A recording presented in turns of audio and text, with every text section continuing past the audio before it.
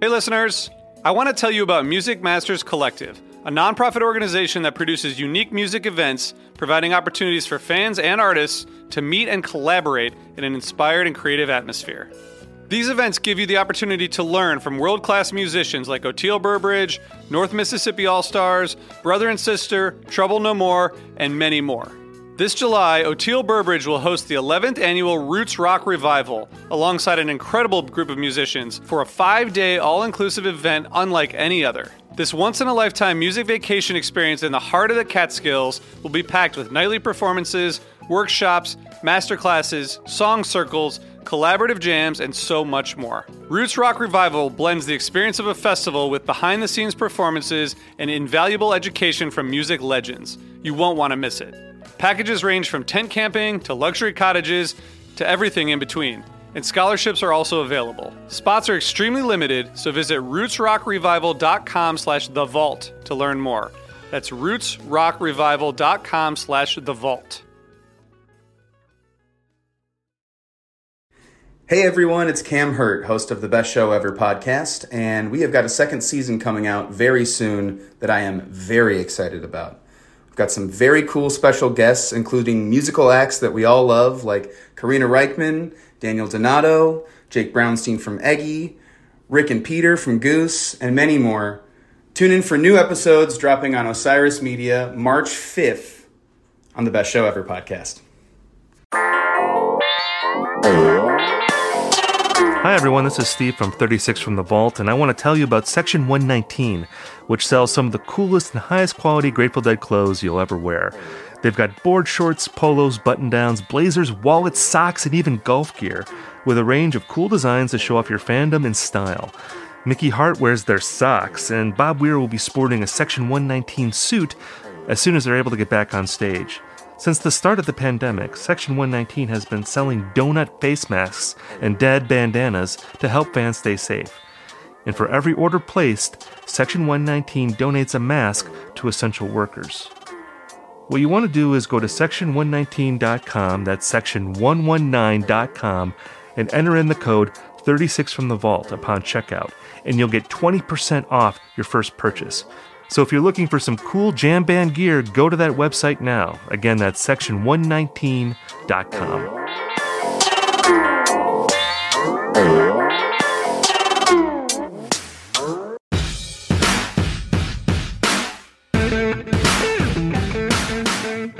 Hey folks, just like Bobby hates rain, I hate my lawn. I've got patchy grass, tons of weeds, and I hate spending precious free time taking care of it. So I'm very interested in Sinlawn.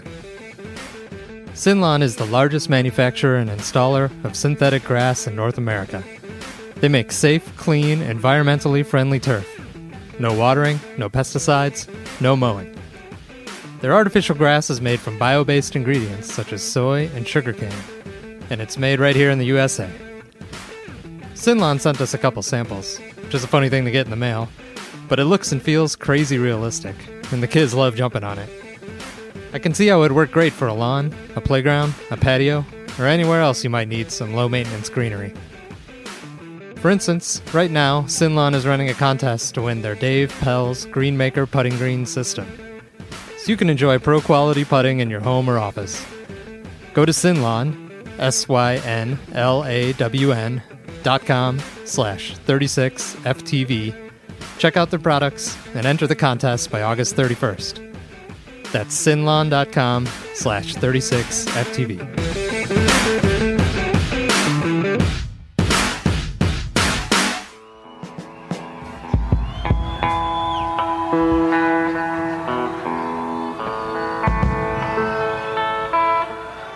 So, I was thinking about Europe 72 when I was listening to the Dick's Picks record that we're going to be talking about in this episode. Because obviously it's from the same year, and also, Europe 72 is always the record that I recommend to people that have never listened to the Grateful Dead as an introduction to the band. And it's the record that I would probably say is like my favorite of their officially released records from the time that they were a band, not counting the archival releases after Jerry died. But I realized, listening to this Dick's Picks in particular, that, as much as I revere Europe 72, I don't think I ever want to listen to it again. Like, it seems like it would be boring to listen to. Right. And I'm just wondering, like, if this show, digging into Dick's Picks, and obviously we're also digging into, like, other shows from around the time of the albums that we're discussing, do you feel like it's pushed you away from caring about, like, the official albums or, like, studio albums or, even, like, the live records that they put out, like in the 70s and 80s? Yeah, I think I wouldn't say it pushed me away because I don't think I ever prioritized those. I think I came into the Dead at a point where it was already possible to get tapes pretty easy. And so the studio albums were always an afterthought to me from the very beginning. So to me, they're almost more like signposts along the way that, you listen to hear, sort of snapshots of where the Dead were at a particular era or time. I always like the live albums better. Europe 72, probably my most listened to Grateful Dead official release album. But yeah, I agree. I do kind of like that Europe 72 has this artifice about it because, they famously did a lot of overdubbing of the vocals and sped up songs and, did all sorts of other little tweaks that made it less than a pure live record. But it just has such a great collection of material that I think I go back to it, and it also is like a good it's a great vinyl record to have to listen to on a record player with the triple disc and everything. So like for that sort of purpose I like it. But yeah, I mean, I would, between Dick's Picks and just Dave's Picks and having the entire archive at my fingertips, the albums are just another version, and usually an inferior version of the things I want to hear. So they get a very small percentage of my Dead listening time anyway. I was thinking about this too in relation to Working Man's Dead, which is we're all celebrating the 50th anniversary of that record this year, and there was all those outtakes that were released from the record. And I know when I was on Twitter, I saw a lot of people talking about how this version of New Speedway Boogie is amazing, and people were getting really excited about it, which is awesome. I'm glad people were digging it. But like, I realized that, like, for me with the Dead, it's not like how I get about like the Beatles or Bob Dylan when they put out their deluxe editions and they have all these outtakes. Like, I tend to care a lot more about the minutia about how their albums were made. And I just found that, like, with Working Man's Dead, as much as I love that record, I don't have that same feeling about their studio work. Like, to me, like, the mystery of, like, how they put their records together, it's not as interesting as, like, thinking about the Beatles in the studio or Bob Dylan or Neil Young or any of those other classic rock people. Right. Did you have a similar feeling? I mean, did you get into that? Well, I mean, so the Dead were much less of we're using the studio as an instrument band. They did, like, especially on those early records, which they famously took like 6 months to record, and used up all their advance money and didn't make any money after it actually went on sale. But that the official Grateful Dead podcast, small plug for them since it's hosted by friend of the show Jesse Jarnow. Yes, they talk about how that album, was the whole purpose. The whole, like, intent of that recording session was that they would have everything totally road tested, and they can go in and get it done as quickly and cheaply as possible. So it's an especially funny album to have, like, 12 takes of a song, because basically it's just them screwing up for 11 takes and then one that they got it right. So it's not like a Dylan outtakes box set where he is, like, building the song piece by piece in the studio. The Dead, they just wanted to show up and get, like, a good version down and leave. There's a couple albums after Working Man's Dead where they were, playing around at the studio, but for the most part, from Working Man's Dead on, they were very much about, like, let's just get a good solid version in the studio of what we've been doing live and, move on. I mean, it seems like the big appeal of the Working Man's Dead outtakes was, like, hearing the between song patter, like, hear Jerry Garcia blow his nose after wrecking a guitar solo or something. It's like, oh, it's like pretty cool to hear Jerry doing that. I want to ask you too, like, how do you feel about the Grateful Dead having an official podcast? I mean, are they our rival now? Like, do we have to worry about the Dead getting in on the Grateful Dead podcast game? It's like, yeah. We didn't invent the Grateful Dead podcast, but yeah. Oh, we did. No one had a Grateful Dead podcast. Nobody's ever talked about the Dead on a podcast.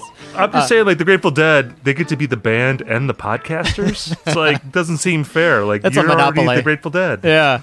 No, I mean, I saw some people trying to make a rivalry out of it, but I think they are very much complementary flavors. If you Of want course. if you want to find out what Eastern European folk song inspired Uncle John's band, then Jesse's got you covered on the good old Grateful Dead podcast. If you want to hear two guys flying off the cuff about 20 different versions of Uncle John's band, then you can come to 36 from the Vault. So I think our fan base understands the difference and appreciates the difference. Right. Yeah. If you want to hear a good podcast, listen to the Grateful Dead's podcast. If you want to hear like a less good podcast, listen to us talk about the Triple Berry and whine about Tennessee Jed. I mean, that's what you get from the 36 from the Vault team. That's our solemn vow. By the way, this is 36 from the Vault, presented by Osiris. That's right. And the good old unofficial Grateful Dead podcast. Yes, the unofficial Grateful Dead podcast. We're going to be talking about Dick's Picks 11 today, September 27th, 1972, from the Stanley Theater in New Jersey. Jersey City, New Jersey. Shout out to WFMU. Yes. It was the Dead's Home Away from Home in 1972. We'll get into it. And WFMU, were they going in 72? They probably were, right? Yeah, they've been around forever. So, I'm going to tip my hand at the beginning of this episode and say that this is among my favorite Dick's Picks that we've done so far. And I'm going to hedge my words a little bit because I feel like I'm going to probably say something like that before our next episode and maybe before our next couple episodes. This season, like, there aren't really any duds. I feel like we're talking about heaters almost every episode. Yeah.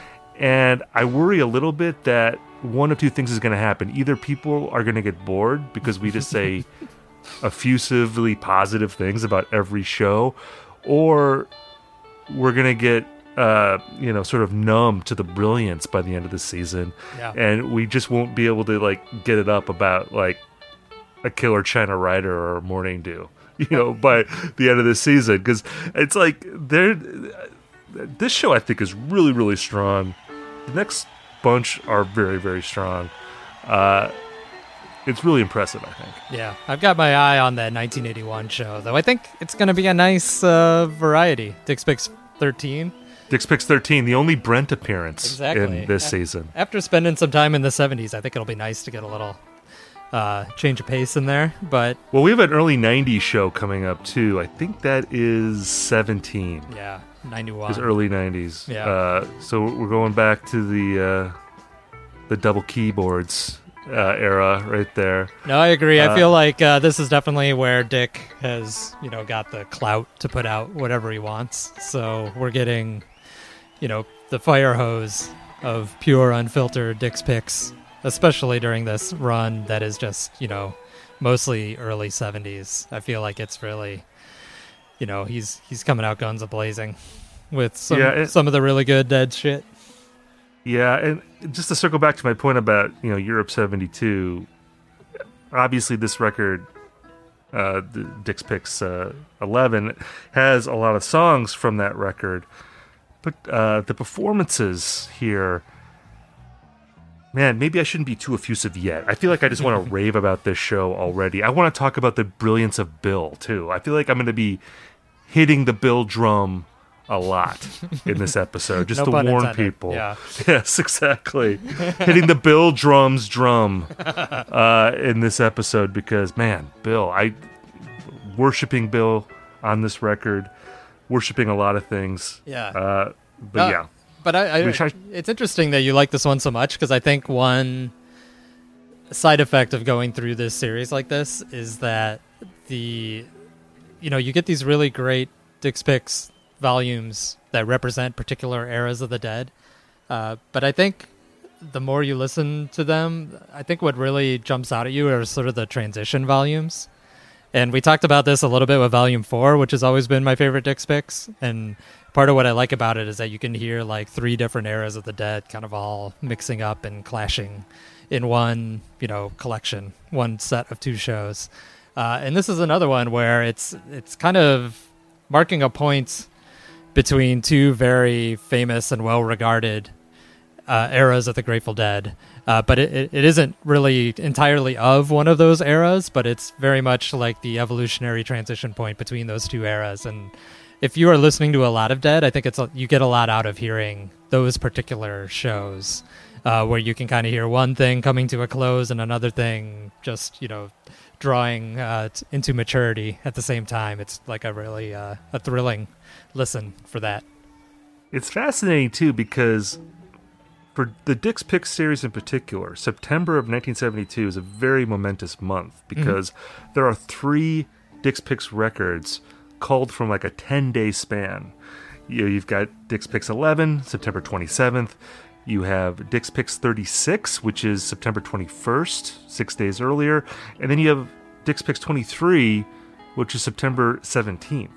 And it's funny because like I was reading about this era, and you read a lot of books about the Dead. I feel like September 72 isn't necessarily written about a lot because, as you were saying, you've got these other eras that are right around this time. You've got, obviously, the Europe tour from the summer, or I guess it would be late spring, and then you have 73 right around the corner. But, man, there's a lot of gold. Yeah. At this time. And, it's no May 77 in terms of being overhyped and over-released. No. But yeah, that's crazy that there's 3 shows within like a 10-day span that had made it to this one series, and so clearly it was a Dick favorite. So we'll talk a little bit about why we think that is. I think. Yes, let's dig out the gold.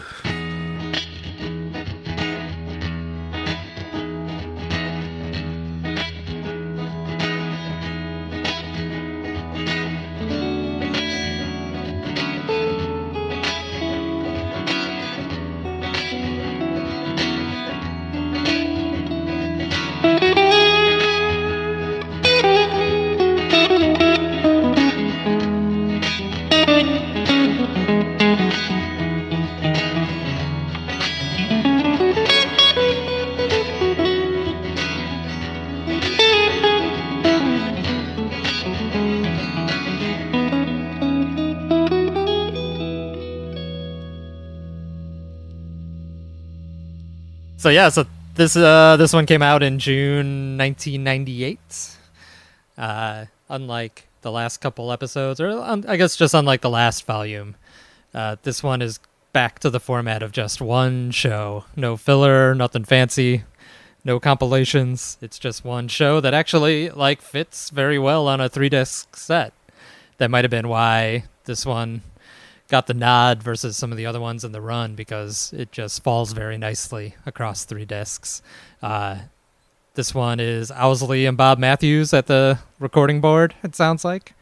So it fits with the Working Man's Dead chat, since we got Bob Matthews on the boards. And the one sort of weird behind the scenes thing on this show is eagle-eyed listeners may recognize that there is a soundboard patch in this show, and I think people that spend a lot of time in the archive are used to patches, sort of dropping suddenly from a soundboard quality to an audience quality and back. But this is one that the Dead made where they actually patched it from another show, which is maybe a little bit less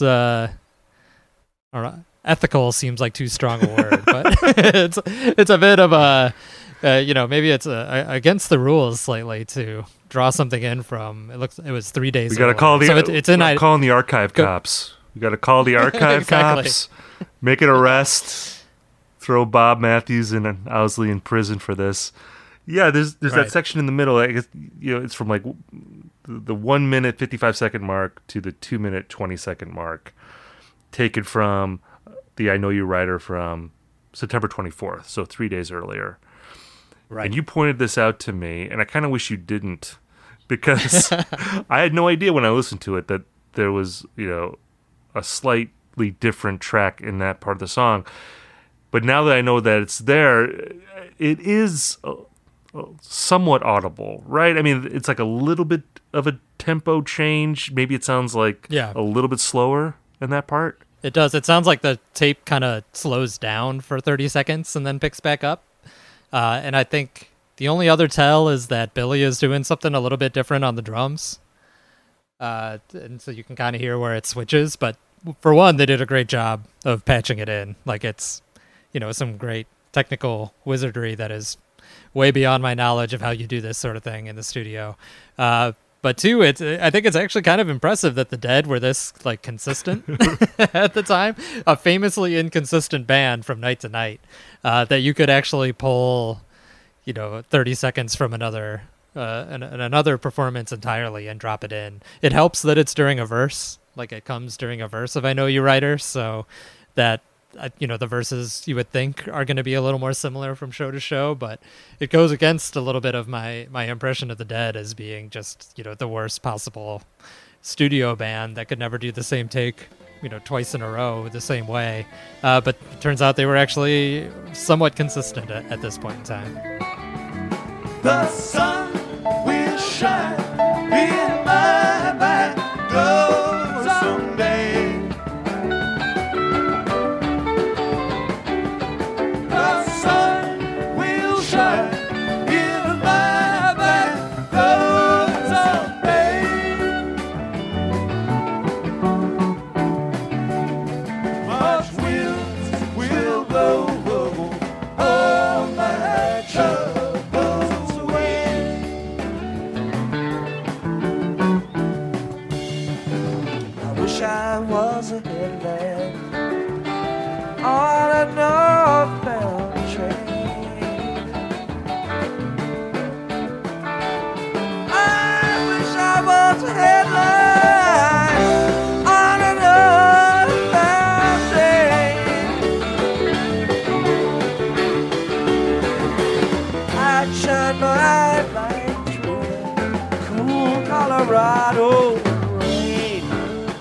Well, and this will be one of my many Bill compliments in this episode. I think this would have been impossible with two drummer Dead. Don't you think? Oh, yeah. I think having Billy back there and Billy just being on fire at this time, being so rock steady, so swinging, so tight, made that kind of edit possible. If you would have had Mickey up there putting on some of his extra sauce, I think it would have been much more difficult. I mean, it would have gone from cowbell to talking drum, or right. I mean, in the middle of the song, yeah. I mean, I think you and I are coming from a similar point here, where there's a purist in us that maybe wishes just leave the tape as it is. I mean, my guess is that maybe that part of the tape was inaudible, it was unusable, and that's why they had to fix it. But like I said, I didn't know that they had done that when I listened to it, until you told me that. So hopefully we've ruined it for you too by pointing it out to you that they've done this. So that's our job. That's our job here on 36 from the Vault. Yeah. So let's talk a little bit about the venue. This is the Stanley Theater, again in Jersey City, New Jersey, and we should clarify here that there's a couple different Stanley Theaters. Mm-hmm. Yeah, so I was confused about this too until I did a little poking around, but there's also a Stanley Theater in Pittsburgh that they actually played more. They played there 6 times, and they played this one only 3 times, and it was all in this run of 3 shows in 1972. I also think it sometimes gets mixed up with the Capitol Theater, which is a much more famous Dead venue, but they were both sort of like commuter town, New York City area theaters that they played a lot in the early 70s. But yeah, the Stanley Theater was its own thing in Jersey City. It opened in 1928, held about 4,000 people. It was used primarily for movies, but they also did, stage shows, vaudeville, all the things that you did sort of in the 20s and 30s and 40s in America. So, we had... Early on, we would list, like things like the Hollywood Sportatorium and all the other rock bands that came through there. This one has one of the weirder list of performers that played at the Stanley Theater. We have the Three Stooges, Jimmy Durante, Tony Bennett, who probably played there 80 years ago, but he's still alive. Janis Joplin played there, of course. She'll come up again today. And Dolly Parton played there. So it seems like it was kind of a, your classic old America one-size-fits-all theater for movies, for comedy shows, for bands, for big bands, for country bands, for any like sort of touring production that would come through. But it's still around, and it's kind of interesting recent history. It got bought by the Jehovah's Witnesses and totally renovated. If you look at, do a little Google search on the Stanley Theater and you'll get to it. But there's a really nice article showing pictures inside of it and how they restored it. And other than some slightly creepy Jehovah's Witness things that they added to it, it's a very nice looking old theater. At the time that the Dead were playing there, it sounds like it was like total trash. It was described as a grindhouse in the liner notes and a couple other places, which actually I think kind of suits the Dead. I don't know how you feel about like what is the appropriate venue for the Dead, but I feel like 20s movie house that is decaying rapidly is exactly where you would want to see the Dead in 1972. Yeah, I mean, this is why we like talking about the venues on this podcast, because it is a way to explore this underbelly of America, all these music venues, theaters that have these long histories. I can't get over the Three Stooges playing there. I didn't really, I guess I knew that they were from vaudeville, but just imagining seeing the Stooges live, the original Stooges, not the Iggy Pop Stooges, Yeah, would have been incredible. Like that, you know, like you're talking about like Janis Joplin and Dolly Parton, all these great performers playing there, but like the Three Stooges were like the one I was the most excited to hear about. They would have been amazing to see live. Did you dip into the rest of this run at all? Like because they played on the 26th and they played on the 28th.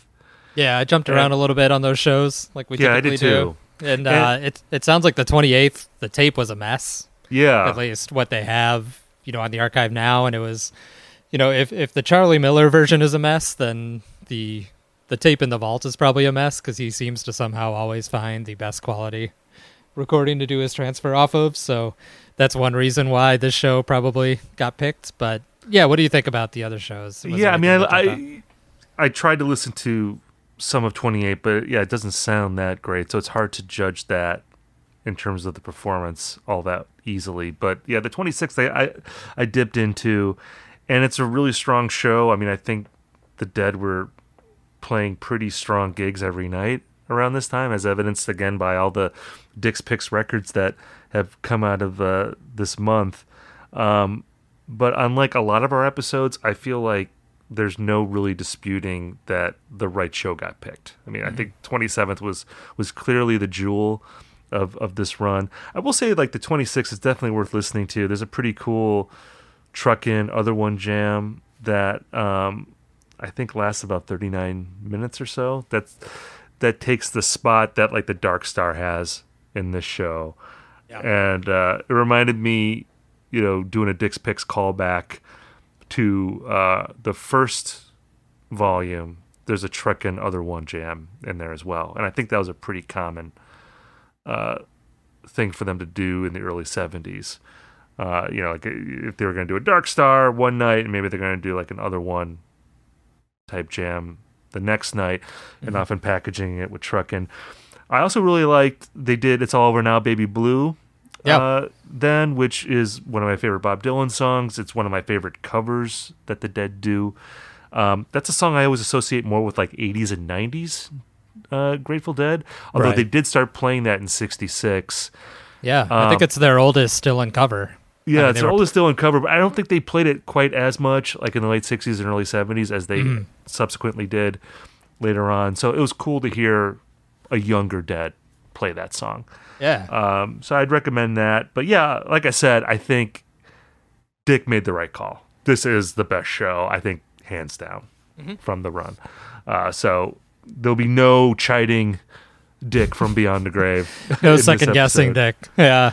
The ghost of Dick coming to haunt us. Yeah. I mean, this run is particularly interesting to me, like looking at the set lists and jumping around, because the fall of 72 seemed like a time when the Dead really started focusing on playing these multi-night runs at theaters. And so this is these 3 nights are a pretty good example of how they approach that. And they just had this explosion of material at this time, right? Because we talked about how this is the Europe 72 year, but it's also the year that Garcia came out. It's the year that Ace came out.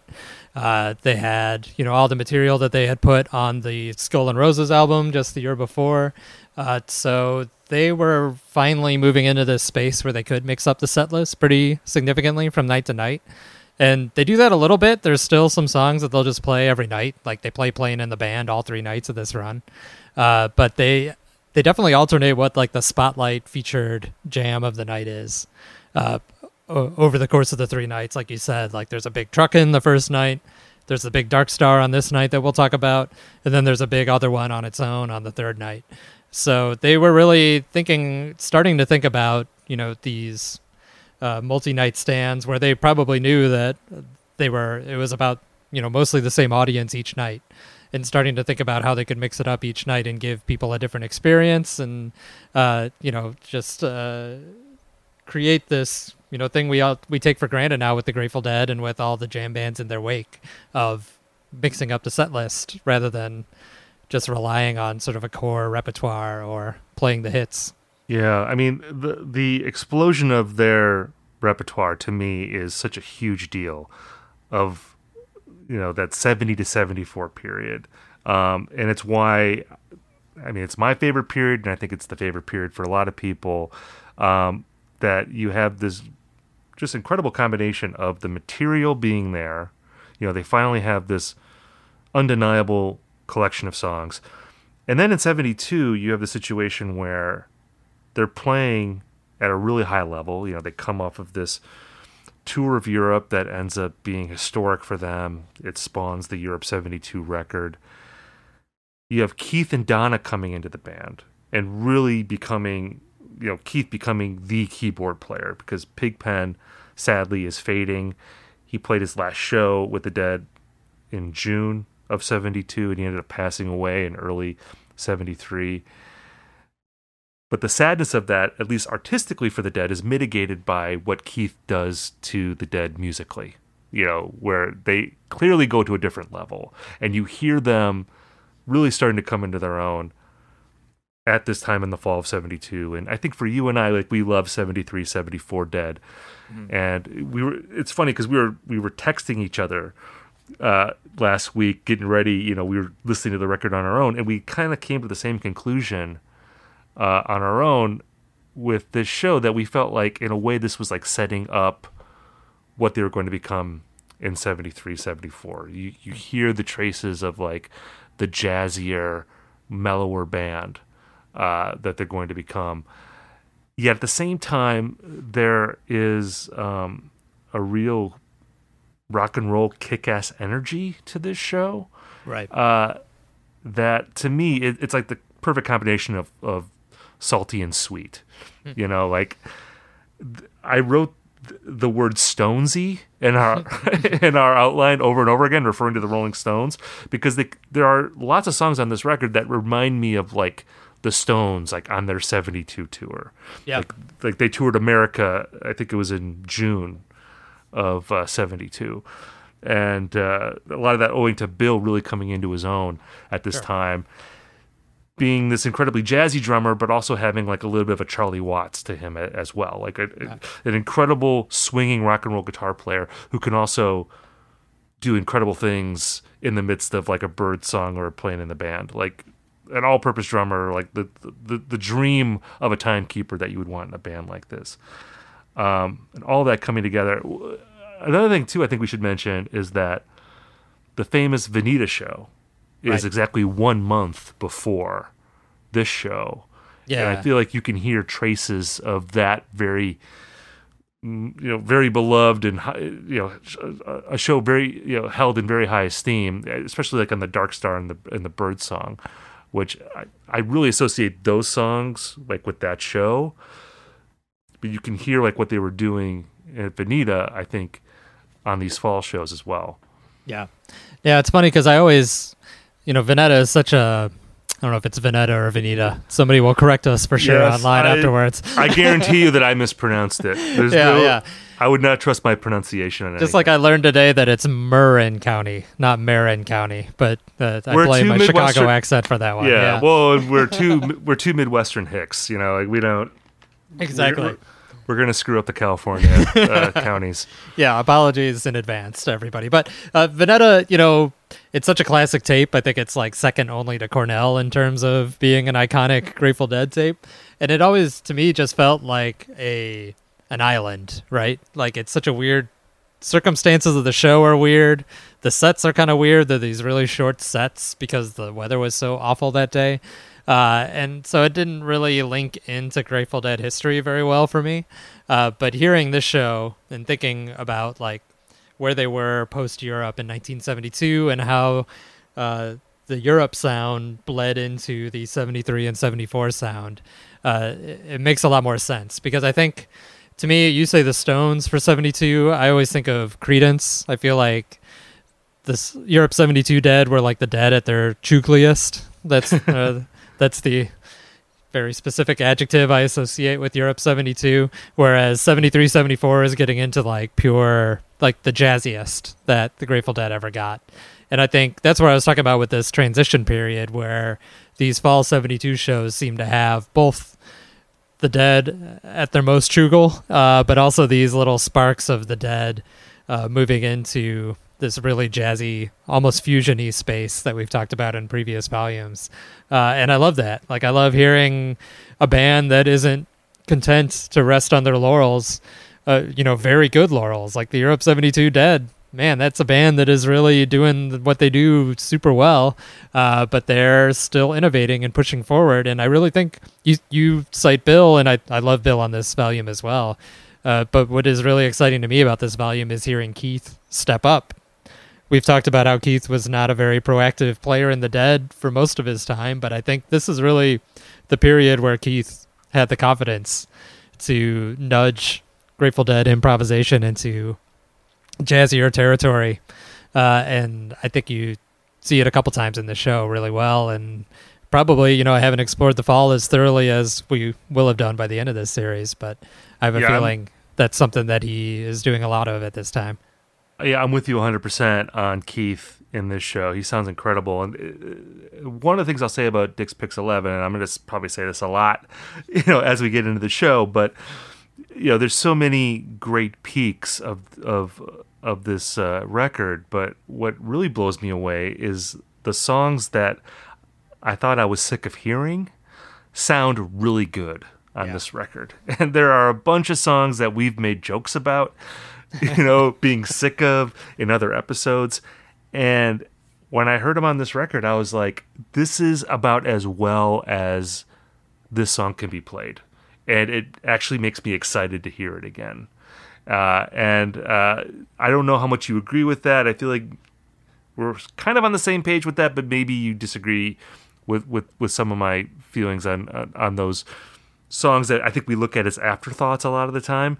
But on this record, they don't feel like afterthoughts. Yeah. You feel like they're actually connecting with those songs as much as they are the big jam set pieces. So it's going to be fun to talk about those when we get to the show, and we are almost there, but of course we have to set the scene in terms of the larger pop culture first. As the co-host of a jam band podcast, I'm embarrassed to admit that I'm still pretty new to the world of CBD. But Sunset Lake CBD is a great way to give it a test run. Sunset Lake is a family-owned farm in Vermont that started as a dairy supplier for Ben & Jerry's. A couple years ago, they got into growing hemp for CBD, and they've got a whole bunch of products available in their online shop at sunsetlakecbd.com. Seriously, I had no idea there were so many different ways to use CBD. Sunset Lake has tincture and salve, gummies, CBD coffee, even flower, keef, and pre-rolls, if smoking is more your thing. Their hemp is 100% pesticide-free and organic, and everything is lab-tested so you know exactly what you're ingesting. In July, they're donating 4.2% of their online sales to the Drug Policy Alliance, a pretty good cause. So far, I've tried the gummies and found them very mellow after long bike rides. I also gave some of their pet tincture to my sister-in-law for her super high-strung dogs, who seem to enjoy it as well. If you too want to sample some Sunset Lake CBD products, we've got a promo code, VAULT15, that will give you 15% off anything in their store. Again, that's sunsetlakecbd.com, promo code VAULT15.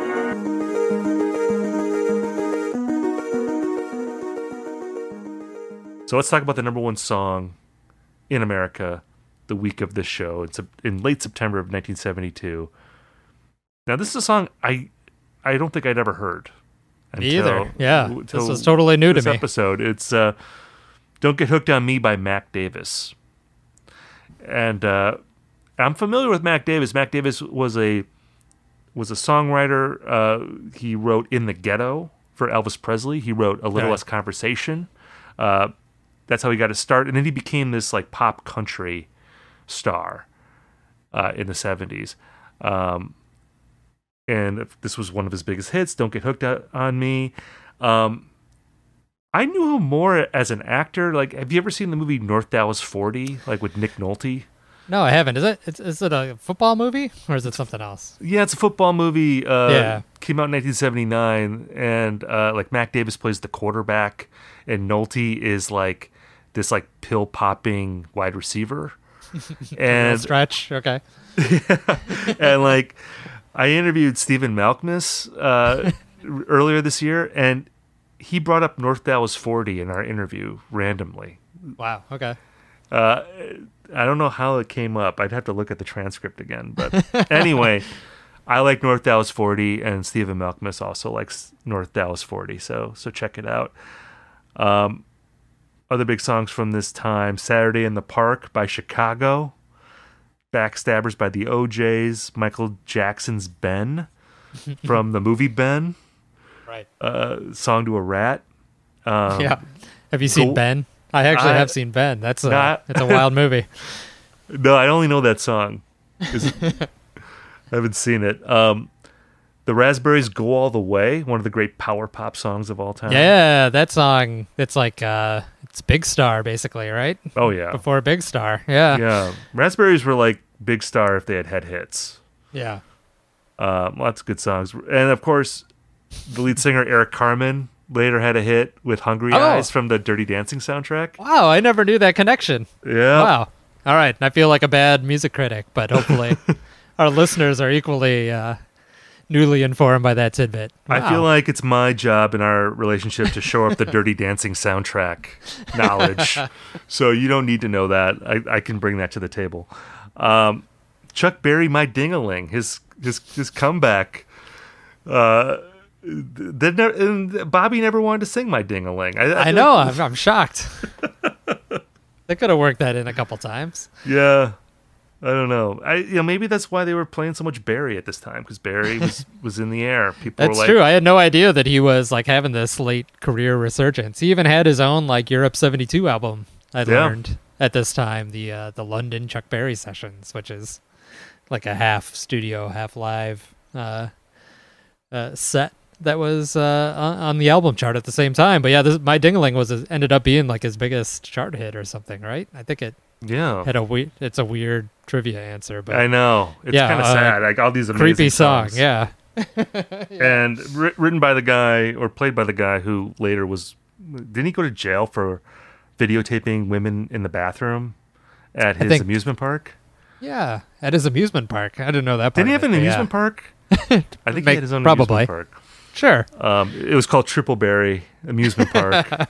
The Triple Berry was the roller coaster. The number one album in America was Chicago 5. Have you dug into Chicago at all? No, but by happenstance, I happened upon a Chicago live video today from 1970, so a little bit before. Is that at Chicago 5? Yeah, it was at Tanglewood. Tanglewood, yeah, that's a famous video. And it kind of ripped. Like I was shocked. I have the first Chicago album, the Chicago Transit Authority album, but I have to admit I have not dug into the Chicago catalog, and someday I'm going to listen to the Welcome to Chicago podcast. that our new Osiris colleagues have been doing for quite a while, where they go through every Chicago album. Look one at by you. one. You're just Because you're dropping plugs for all these podcasts, man. Hey, You were I almost feel bad that I haven't. I'm admitting that I haven't listened to it, even though I love those dudes. Oh, man. But I appreciate a good deep dive into a long album series. Go Yeah. figure. And so, but I've always been a little bit intimidated by the thought of having to listen to multiple episodes about the band Chicago, even as a They're a lifelong fascinating Chicagoan. band. They are. I think they are. Yeah. So maybe I should give it a shot. I mean, like early Chicago had Terry Kath, who was like this, guitar wizard that Jimi Hendrix loved. Yeah. And then he ended up shooting himself in the head accidentally. Ooh. Yeah. Crazy rock death.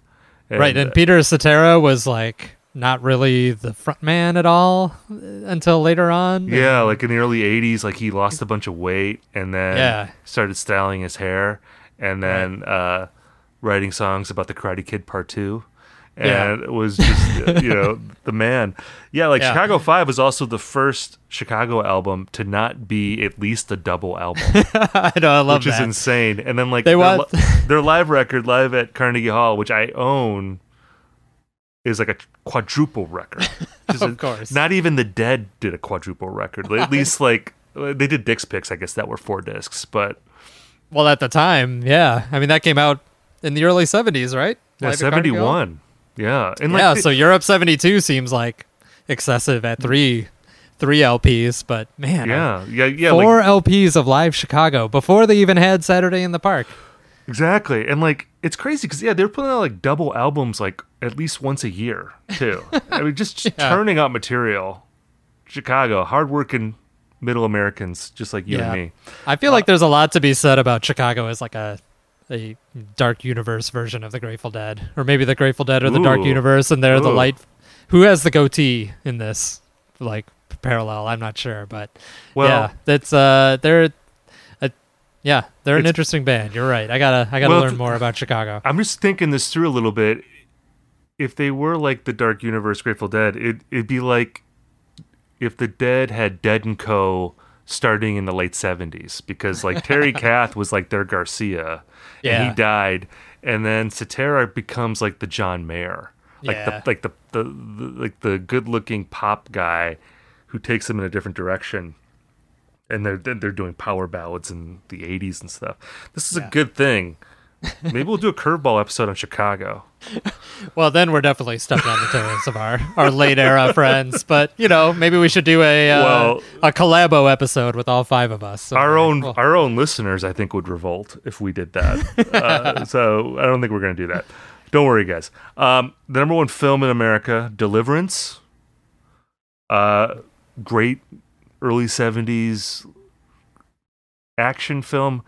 A little hard to watch yeah, because of the intensity of it, and there's a very famous sexual assault scene on Ned Beatty. Ned Beatty gets assaulted in that by some rednecks. yeah. Very traumatic. But Burt Reynolds is in that. John Voight.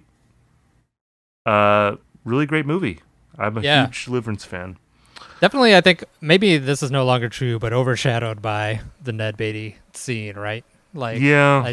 I remember watching it and being like, "Wow, this is a really good movie."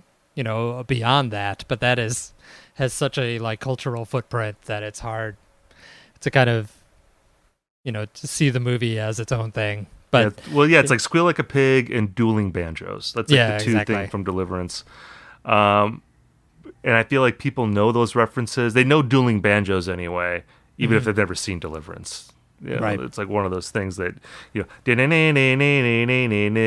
about to get assaulted by rednecks if you hear that sound. But like action star Burt Reynolds is definitely something man. worth revisiting. Oh, man. Especially for people of our age who maybe got to him late, but like, Oh, man. yeah, he is. He's a big hunk of man in that movie. He is.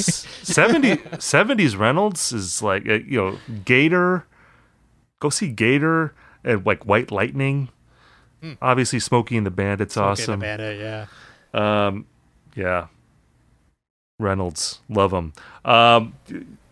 Do you think Jerry Garcia liked Burt Reynolds? Do we want to go down? Do we want to go down that path? Yeah, I don't know. Maybe a little masculine for Jerry. I feel like Bob really liked Burt Oh, Reynolds, yeah. probably, right? Yeah. Oh yeah, I think he was like modeling himself after like a man's man, like Burt Reynolds. Bob Yeah. would totally do the Playgirl photo shoot.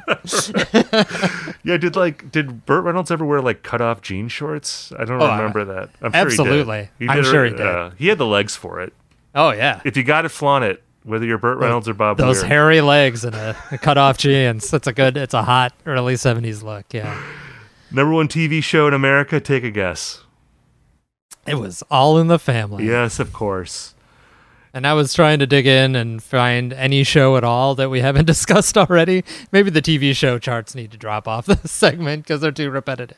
Well, But, there's Sanford and Son and Yeah, which we've Hawaii talked Five-0. We have not talked really about Hawaii Yeah, 5-0. yeah. Hawaii Five-0 is, I mean, I don't think I've ever seen it, but like that's something new. And the Mary Tyler Moore Show, which now I'm going to drop a podcast. You must remember this, the film podcast. yeah. It's talking about Another Polly one that I Platt, love, yeah. the great Oh, Polly okay, Platt. James L. Brooks was the creator, I think, of the Mary Tyler Moore Show, and he went on to direct Terms of Endearment, Broadcast News. He was the guy who basically brought Matt Groening out of obscurity and created The Simpsons, and Polly Platt was involved in all those films. So Interesting. Okay. there we go. Little tidbit for you there. James L. Brooks, Polly Platt, Mary It's not Tyler as Moore good as the Show. Eric Carmen was in the Raspberries. I'm That's sorry. true. But we can all connect- It's but- all downhill from there. The point is that we can connect this all to the Grateful Dead.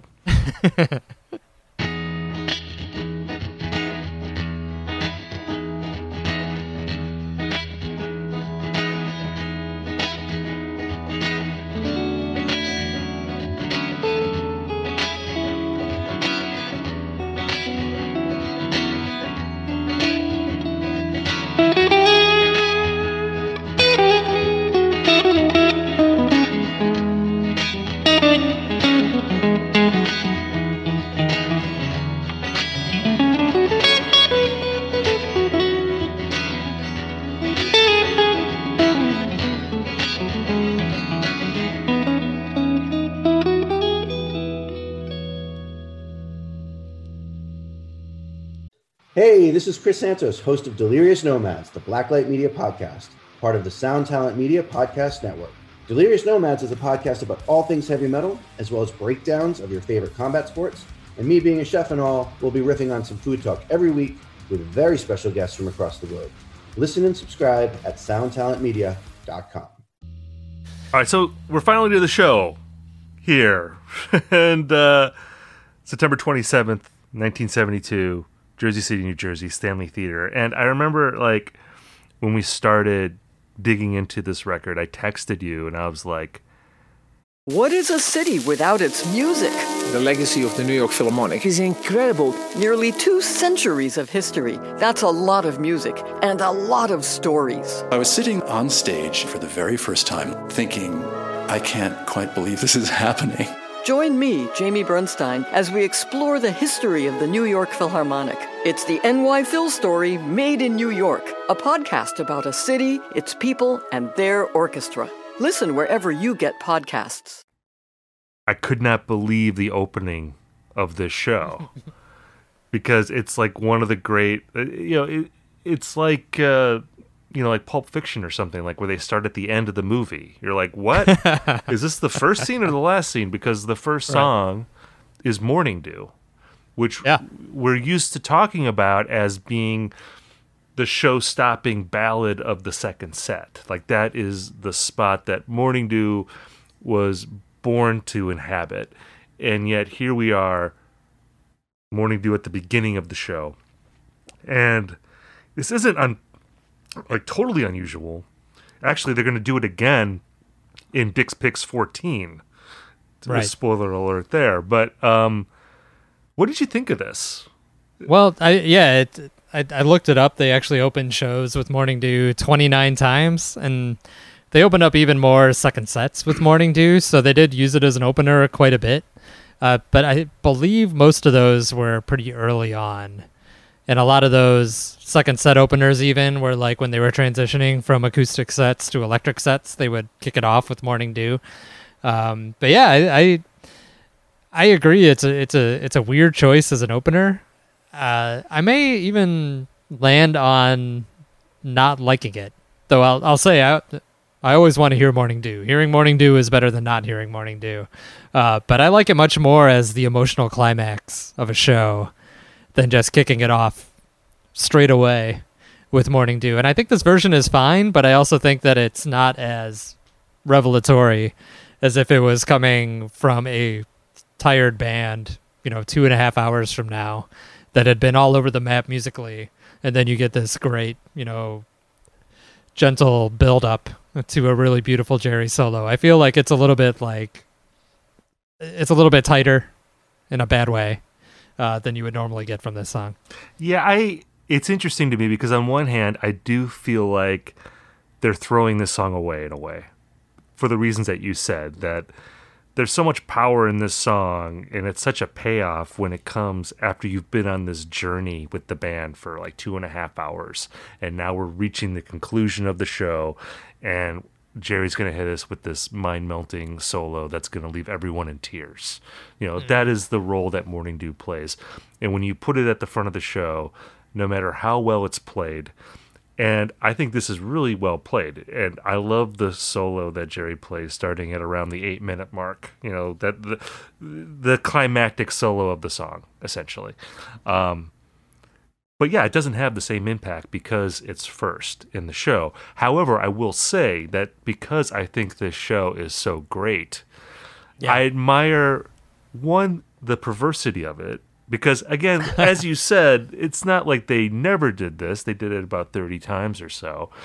But it's still unusual. And even in the liner notes of the Dix Picks, the guy who wrote the liner notes, he makes note of like how weird it was to hear Morning Dew first. I think a lot of people in the audience were probably thrown by it. But I kind of look at it as a flex from the Dead, like, hey, you know what? We don't need this song to kill. Because we're gonna kill anyway. We're gonna like pull out the stops, so we can play Morning Dew first, and we can surprise everyone, and it's gonna be great. And it's not gonna have the impact it normally would, but that's okay because we're on fire, and we're gonna kill you in a different kind of way. So, and it also kind of calls back to this, concept I was talking about previously with the band thinking about runs of set lists instead of just individual show set lists, where if they knew that people were coming to all 3 of these shows, they could do something quirky like this and give everybody a little treat, like, oh, they're playing Morning Dew first instead of later in the set. Like, they trusted their audience at this point to kind of follow along with what somebody coming into the show naively wouldn't really register as anything different. But the people that were coming to see the Dead regularly at this time would say, oh my God, they opened with Morning Dew. This is so great. Which, we're talking about 1972. Like, rock and roll itself was only a few years removed from like review shows where all you did was play the hit and then switch to another band. So the fact that they were this willing to toy around with set lists at this point is really cool and something maybe we take for granted given that we have 30 years of Dead shows to listen to. Yeah, it's almost like a meta move by the Dead. Like, hey, we know that you expect this to be last, so we're going to play it first. We're kind of messing with your expectations here.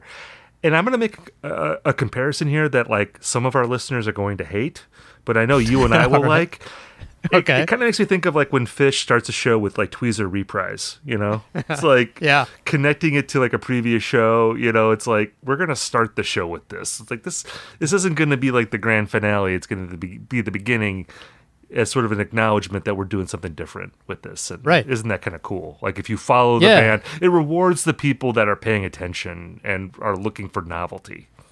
Mm-hmm, mm-hmm. Yeah, and they do kind of play a backward show in some extent, because like one of the songs that they would open almost every other show with in 1972 comes very late in this show. So I do think that they were consciously turning things around a little bit, either to keep themselves entertained or to give a little, treat to their fans.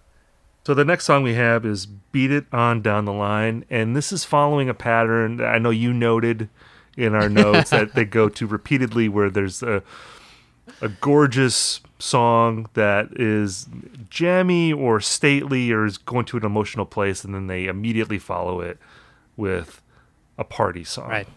A Bobby Rocker. A Bobby or Rocker. A Bobby Country. Which is a standard Grateful Dead formula, as we all know. I mean, they do that Yes. at a lot of their shows, but they do that time and again in this show from the beginning. Yeah. It's like like they alternate almost throughout the show like that. And I think you and I maybe feel a little bit differently about that, but we'll get into that more as we progress in the show. My main thing with this song was I had to check the liner notes to make sure that Donna was on this show, and she is credited with, being in the band and, showing up here. But it's like, you can't really hear Donna on a lot of these songs. Like, this is a song that I expected to hear Donna on. And I don't know if she, wasn't on stage or if they just turned her way down. Like, I'd be curious to know the circumstances of that, because on this song and on many songs, I can't hear her at all.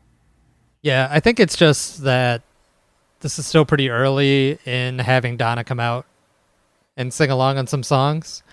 And I don't think they had fully worked her into songs like Beat It On Down the Line like they would later on in her tenure with the band.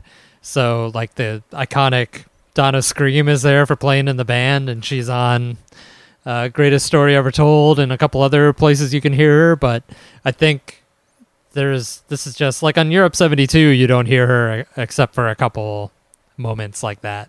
So I think it's just a case where they hadn't written parts for Donna yet for some of these songs that later on became known as Bob Donna duets. And since Beat It On Down the Line was an older song that the Dead had been playing since their very first shows, I think they maybe she wasn't out there for this version and for versions in this era.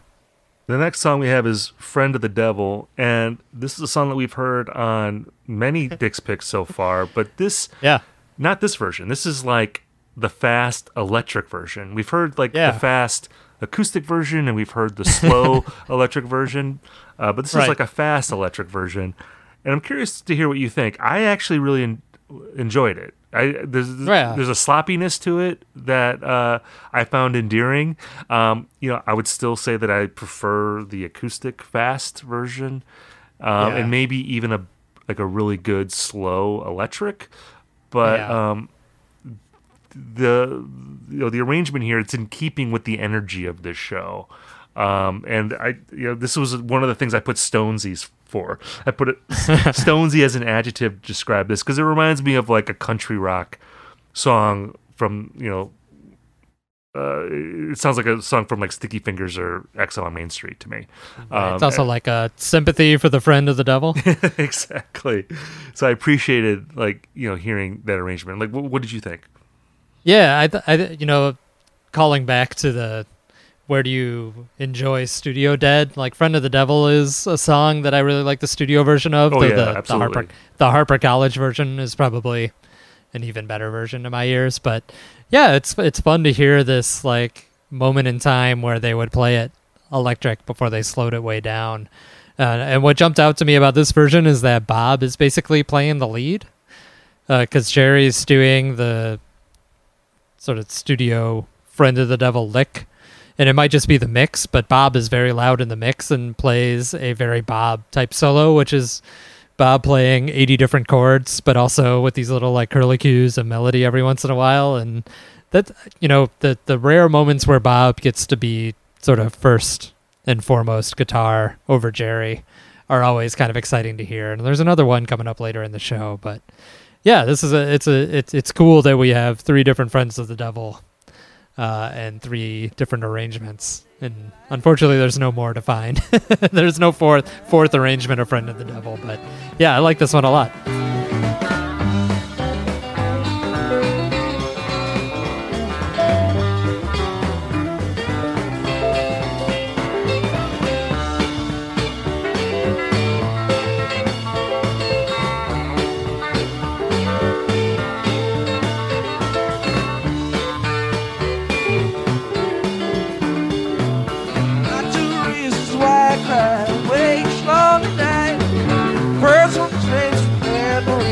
My heart's delight. One is prison baby, the sheriff's on my trail. If he catches up with me, I'll spend my life in jail.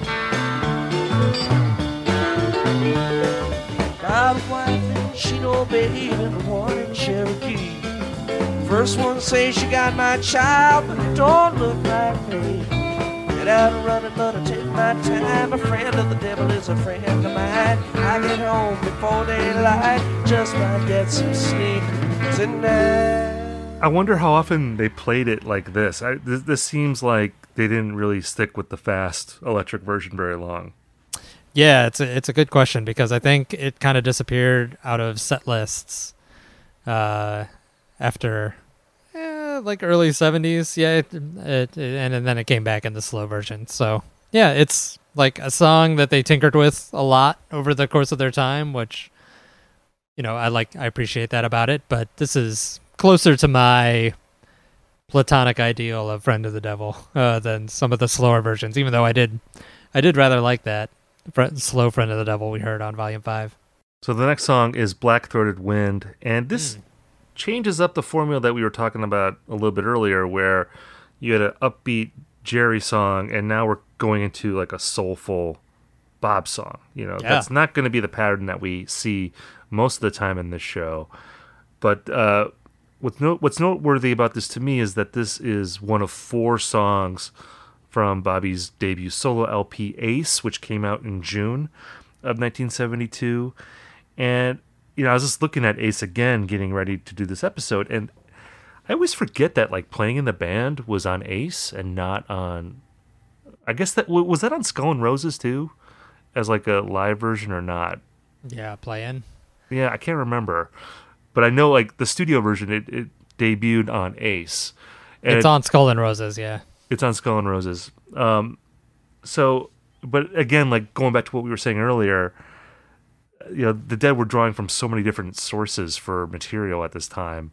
And, as much as we talk about the Garcia-Hunter partnership obviously being the marquee songwriting duo in this band, Weir Barlow were coming up with some real gems at this time. And you and I are both Black-Throated Wind boosters. Yeah, this is a Bobby song that I unabashedly have warm feelings about, and yeah, this is just it's a really awesome version, like through and through, and it's got your sort of typical showman Bobby outro, but it's the rare case where I'll say that it unironically works. Like he really builds up to like the big Bobby climax. But it's kind of like the version of that he's probably aiming for 23 years, 43 years after this. But like this is the best case scenario for that, where he is just sort of, really going for it at the end, really selling it. I love this Black-Throated Wind. We've talked a lot about the set list structure of alternating between Jerry songs and Bob songs, not just in this volume, but previous volumes. And that became like almost too codified later on in the Grateful Dead. But the fact that both Garcia and Ace came out this year sort of gives me a new perspective on that, because it's almost like when Kiss did the 4 solo albums at once and then came back together as Kiss. Like, I almost feel like they're trying to like consciously share credit within the band between Jerry and Bob. Like it is very much like we're promoting. Europe 72 hadn't come out yet at this point. It was almost out. But they were on the road and they were promoting both of these solo albums, which were not Grateful Dead albums by name, but of course had other Grateful Dead members on them.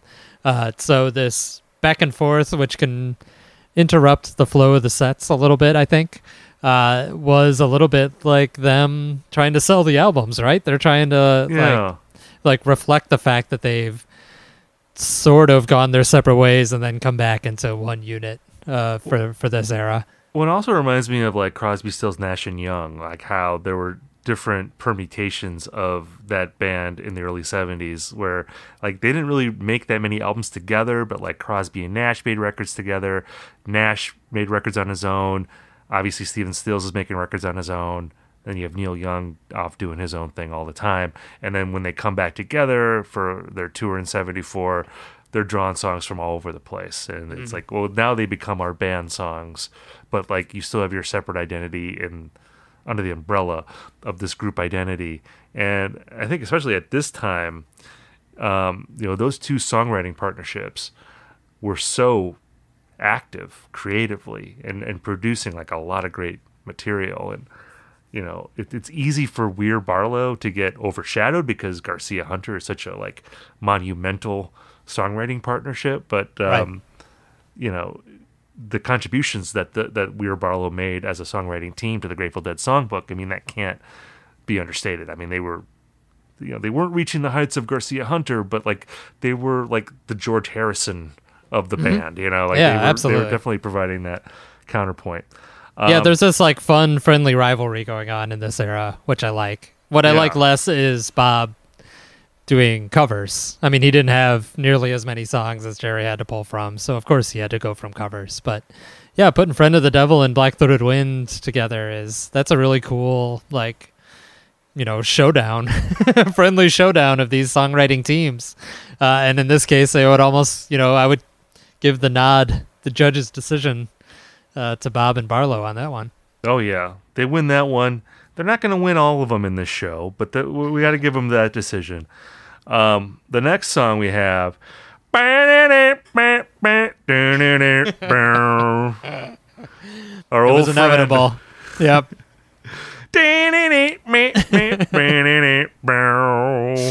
Yep. As we teased, it's going to show up almost every show for this season, this tour. Yep. Can't get away from it. It's like our Groundhog Day. Yeah. Wake up every morning and instead of I Got You, Babe, it's Tennessee Jed coming back.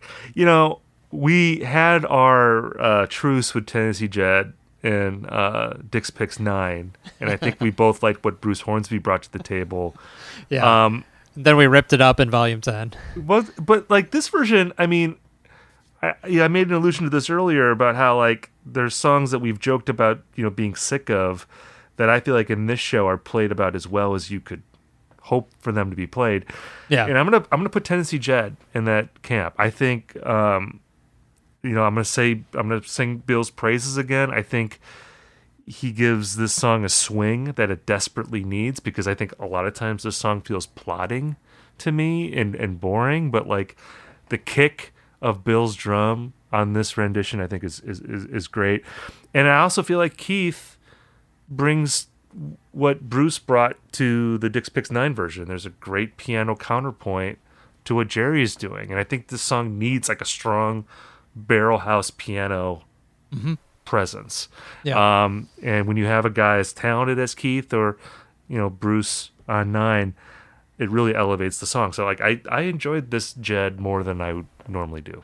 Yeah. Well, Jed I think falls into the group of like Grateful Dead Chugel songs to me, and so the closer you get to Europe 72, the more I'm going to like Tennessee Jed, because it has that, I guess, like the right sort of groove and momentum.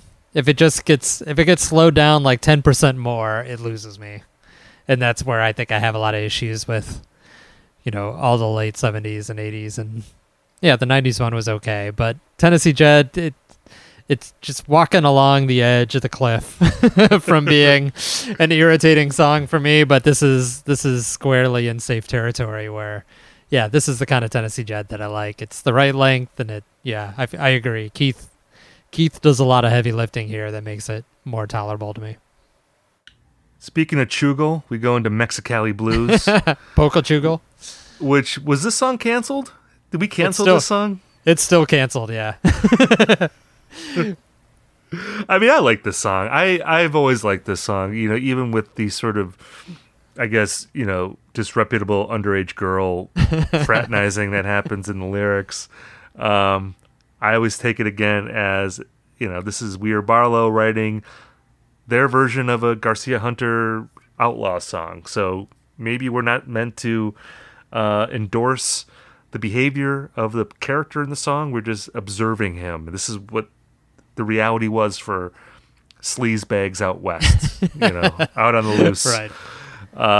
And again, I'm going to say it again. Bill kicks ass on this song. I feel like when this song has a good kick, there's certain versions of the song that I think I made this comparison before that almost remind me of like the Meat Puppets, like a cowpunk type vibe to it. And I think when it has that energy, it elevates the song for me. Mm-hmm. And this version has that, so I really enjoyed it. Yeah. Yeah, and Billy's really showing how versatile he is as a drummer in this show, too, because he has to flip the switch between the Jerry tunes and the Bob tunes, where he's asked to be this sort of, chicken wire, dive bar country drummer for Bob, and then this very soulful or swingy, jazzy drummer for the Jerry epics, and he can do both. I mean, it's amazing that he is at the top of his game in this volume for sure. Well, I remember I read Bill's book, and there's a bit in there where he talks about the Bobby Cowboy songs, where he says that he never took those songs seriously. I think the term he uses that he thought those songs were like a parody, essentially. Okay, yeah.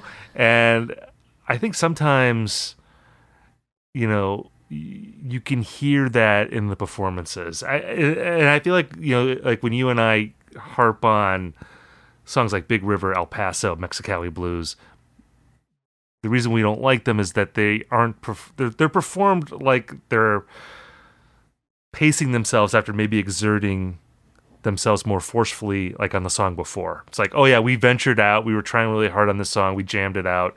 Now we're going to play this placeholder song that we can coast on for 3 or 4 minutes, and then we'll go on to something else. That's what those songs feel like to me sometimes, and that's why they kind of sound the same, and you never really hear anything new in them. And I'm not hearing that on this show. Like I don't feel like they're doing that. So again, these songs that I'd be bored by, usually, I find myself really responding to on this record. Right. They're not coasting, right? Yeah, These absolutely. Yeah. So enough about Mexicali Blues, because the next song is one of the real stars of this album, without a question, and that's Birdsong. Yeah. And it's the debut of this song on a Dick's Picks record, and it's going to appear again on volumes 23 and 36, which are also from September of 1972. So I'm looking forward to hearing more mind-blowing Bird songs once we get to those records. And I mean, I know you love this song. Yeah. This song was really I think it's like one of my favorite Dead songs. It would probably be like a top 5 song for me. Yeah. And it was really having a moment in 1972. I mean, this is the first year it was played, right? And it's on Garcia.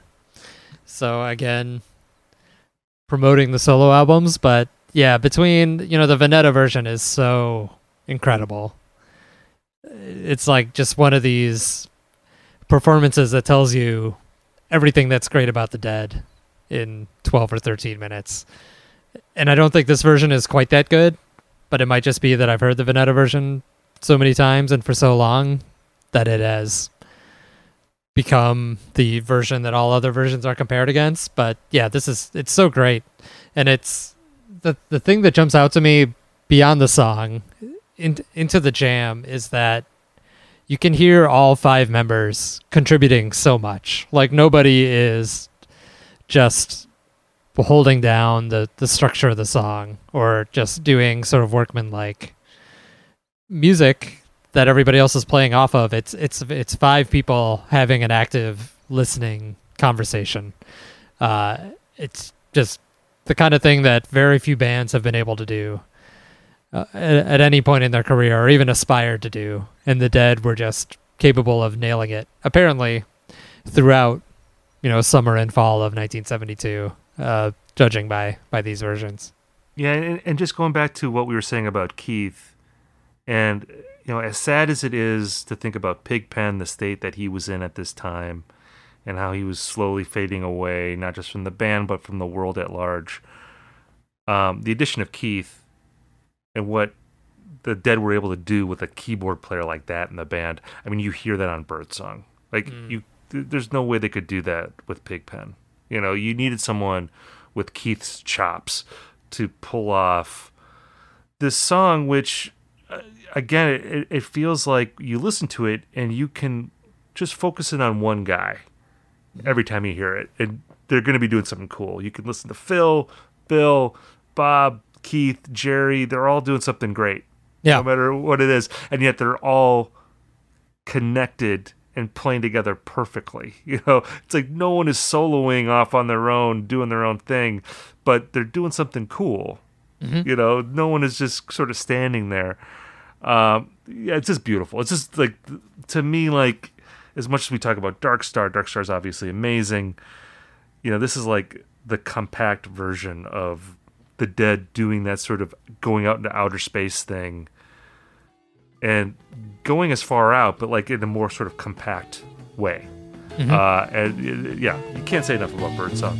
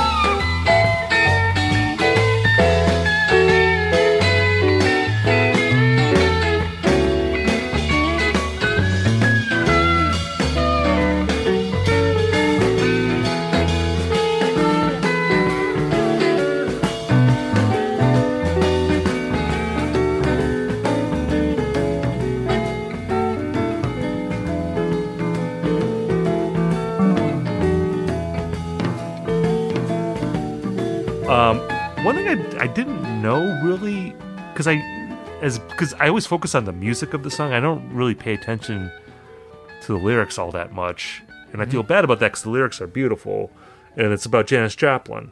Right.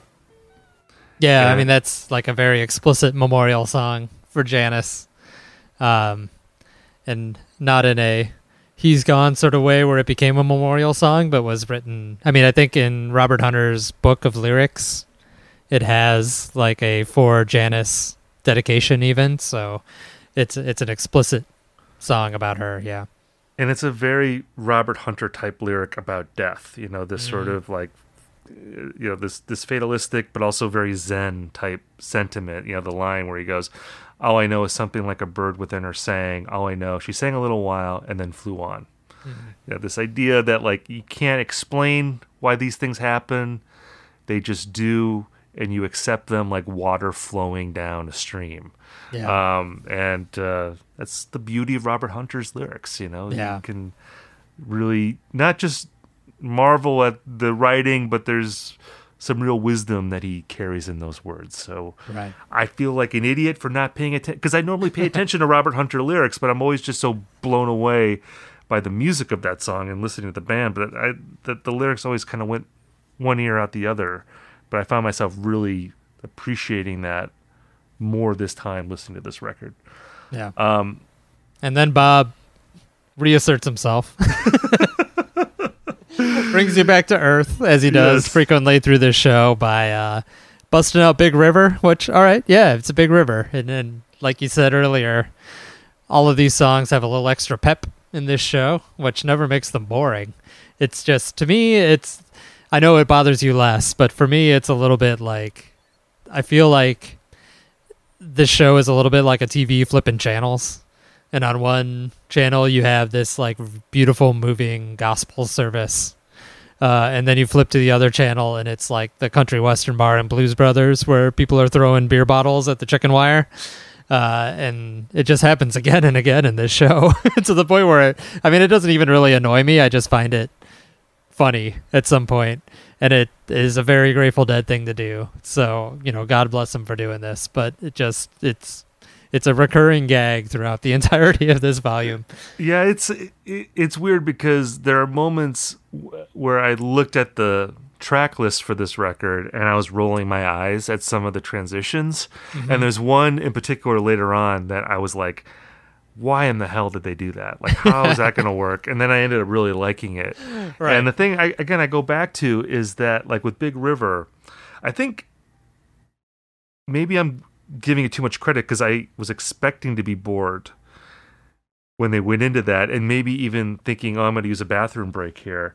And every time I was blown away. Like, I was like, this sounds great. This is like as good of a Big River as I would want. And man, I don't know if this was hitting me differently just because I had some issues with the 2-drummer lineup in Dick's Picks 10. Like, there were moments where I felt like the rhythm section derailed the band, even though, like we said, there was other moments that I thought that they did great, that I really loved what they were doing. But, this is an old argument among Dead fans, but I was like, Jesus Christ, Bill was so good on his own. And the Dead had a real pocket when it was just Bill. And I just found myself really loving One Drummer Dead listening to this show. 1972 Dead is like such an indictment of Mickey Hart. I hate to say it like that, but it's like you listen to this and you're like, why in the hell did they not just stick with Bill? Right. This is like such a great, not just like a great esoteric experimental rock band that we get on Birdsong, but they're also like a kick-ass rock band. They can switch between one and the other really effectively. And, I just found myself feeling like, oh, why? As much as I love Mickey in a lot of ways, I was like, oh, this band was so good with this lineup. I think that's the pure Dead experience. It's really interesting to compare him to Charlie Watts because in a way that really flatters Bill because he could play like Charlie Watts, but then he had this other whole dimension to him. Right. That I don't think Charlie Watts is capable of, where he can just play in these like free zones and generate his own contributions like he does in Birdsong, like he does later on in Playing in the Band, like he does in Dark Star. Maybe I'm underestimating Charlie Watts, but I don't think he would really be quite as home in those types of situations, whereas I'm sure he would nail Big River and a number of the Stonesier songs that you talk about here. This volume, even more so than the Europe 72 collection, is just a love letter to what Bill brought to the band. And you wish that you had more of this pure Billy experience, but that's the way it is. You just said it really well. Like with Bill, you did have multiple drummers, in one guy. You had Charlie Watts on some songs, and you had like Jack DeJohnette on other songs. And you had, he could be a great rock drummer, and he could be like a jazzier drummer in other songs. And it just made the Dead so dynamic and versatile. And I think that's why I'm more tolerant of that switching channels quality that you talked about in this show, because I'm just marveling at how well they could do both. Mm-hmm. And so it's not annoying to me maybe as it would be later on when there's weird pacing in Grateful Dead shows where you feel like the more sort of straight ahead rock songs don't come off quite as well, either because they're older or maybe there's issues in the rhythm section or whatever the case may be. The next song is Broke Down Palace. And this is another song that I feel like you and I, and I'm sure all Dead fans love this song. And the first Broke Down Palace of Dick's Picks was in 5, which I believe that was the 1979 show with early Brent era. It's fair to say that this version is much better than that one. Well, there's like there's Grateful Dead songs that I think of as almost like church hymns. Like Brookdown Palace is one of them.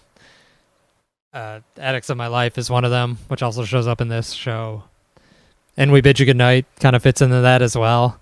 And I like them in that role where they would kind of play it at the end of the night as, you know, like a very spiritual punctuation mark to an emotionally exhausting show. But I like these early Brokedown Palaces, which have a little more like ragged feel to them. Like, I don't even know if there are drums on Brokedown Palace later on. Like, I feel like it's, to me in my mind, it's always mostly a cappella. But like these sort of scrappier versions are, you know, pretty cool to hear, I think. So, and kind of tucking it into the first set like this makes it a little different experience again. Like starting off with Morning Dew, where hearing it in a different context makes you think about the song in a different way.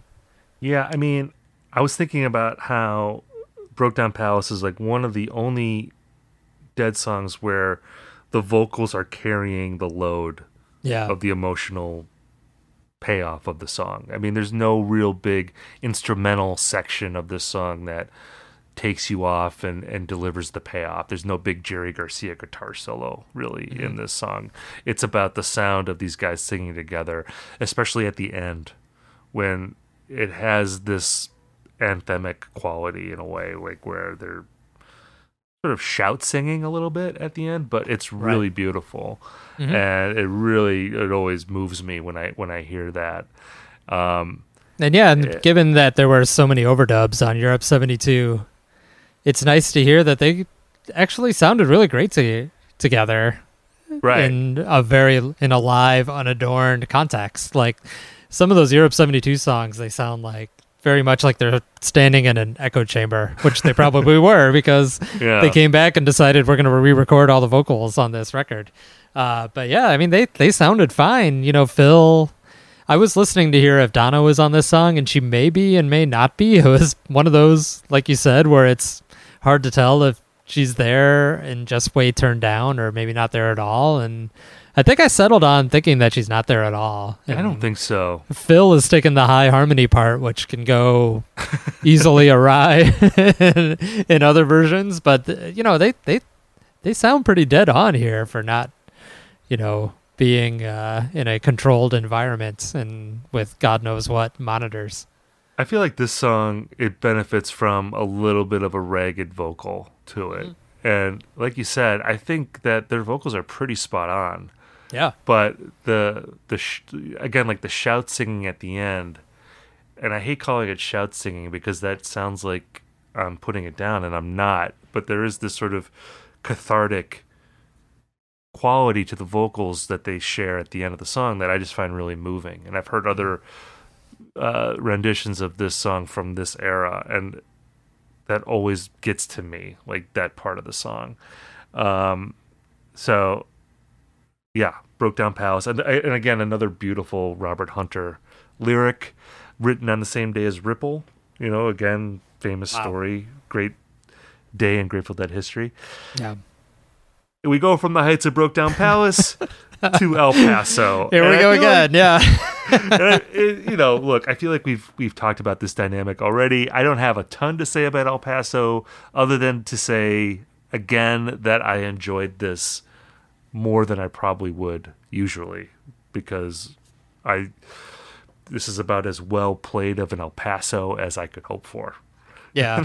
I mean, I will say at least it comes here and not out of a Dark Star like it did frequently in this era, which is always like, I mean, I appreciate the ballsiness of doing that, but at the same time, maybe not the most emotionally logical decision. So, you know, it's fine. We're in the first set still, and things are bouncing back and forth, and there's time later on for more of a flow. I mean, that might have been where I would have taken a bathroom break normally. On a normal show, but again, I liked that rendition more than I would normally. Yeah. So that brings us to the end of disc 1, going over to disc 2, and we're starting to really get the fire going on this record at this point. We hit the China Rider. Yeah. It's like the second in our trilogy of China Riders. Yeah, we're swimming in China Riders right now. And it's fair to say, I think that the China Riders are getting better with each record. Mm-hmm. And maybe on 12, we're going to hit a new peak. I don't want to spoiler alert too much, but Yeah, I'll spoil it. We are. It's like the best one. Yeah. Yeah. Okay. But it is an incredible China Rider. Look at, waiting for us on Dick's Picks 12. But this one, don't kick it out of bed. This one is really good too. Dick's Picks 11. We talked about it already. There's that, I guess, 25-second bit in the middle of I Know You Writer, which is taken from the September 24th show. I didn't notice it until it was pointed out to me. We've pointed it out to you. I think it still sounds great. And if you're a purist, set your purity aside and just enjoy the song. It sounds really good. Yeah. It's another one where I feel like Bob takes some pretty strong leads too in the transition jam between China and Rider, which I don't think is typically the case, and it might just, or maybe it is, and it's just the mix is so Bob heavy on this particular version, but I really appreciated what he was doing between the two songs. He seemed like he was at the steering wheel between the two halves of this one. I mean, I feel like we're going to talk about China Rider a lot in our next episode, so maybe we should go on to playing in the band. Yeah. And just say that this is a really good version. It's an average great version for that time, right? It's like all China Riders of this era are super good, and it doesn't have the rust of the Volume 10 version. Right. I was going to say that, I think I appreciated this a little bit more coming off of 10, which 10 was fun, but I think we both agreed that it was more about being in the room than it is listening to it on the record. Like the 10 version it's okay. This is like a really great version because every China Rider in 72 probably was great. And then in 12, we're going to be seeing the face of Jesus Christ himself when we hear the transition and everything in that performance. Going into playing in the band, I feel like I'm a broken record in this show. Maybe you should take the lead in talking about Bill. I've talked a lot about Bill. But we talked about how he can be like two different kinds of drummers, and this one I almost feel like he sounds like two drummers at once. And if you've seen the movie Sunshine Daydream, we did sort of a co-watch party of that a couple months ago, but it's something you can queue up. The most amazing thing to me about the Veneta performance that's in Sunshine Daydream is how small Billy's kit is. Because my mental image of the Dead's drummers is always like two guys just like swimming in percussion instruments. Like every drum and percussion instrument ever invented is around these guys on stage. But then you go back to like 72 and he's playing like your normal trap kit, right? There's nothing fancy on it.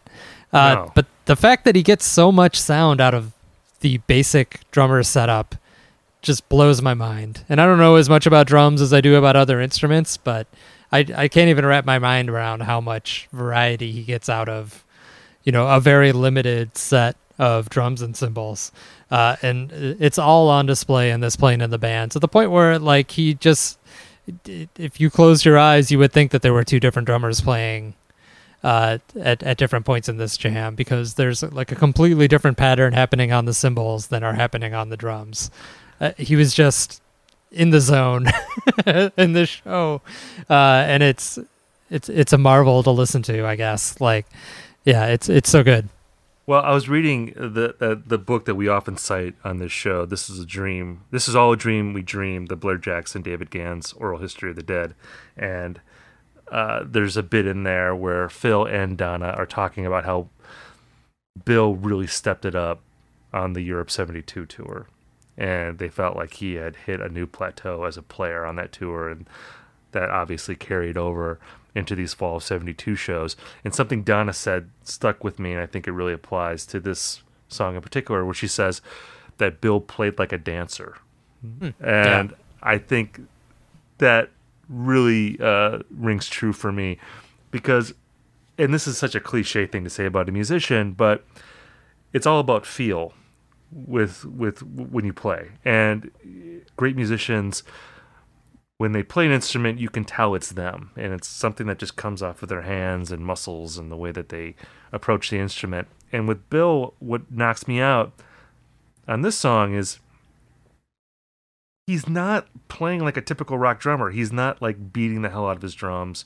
He's not going for like the sort of obvious displays of power that you would expect from like a John Bonham or Keith Moon.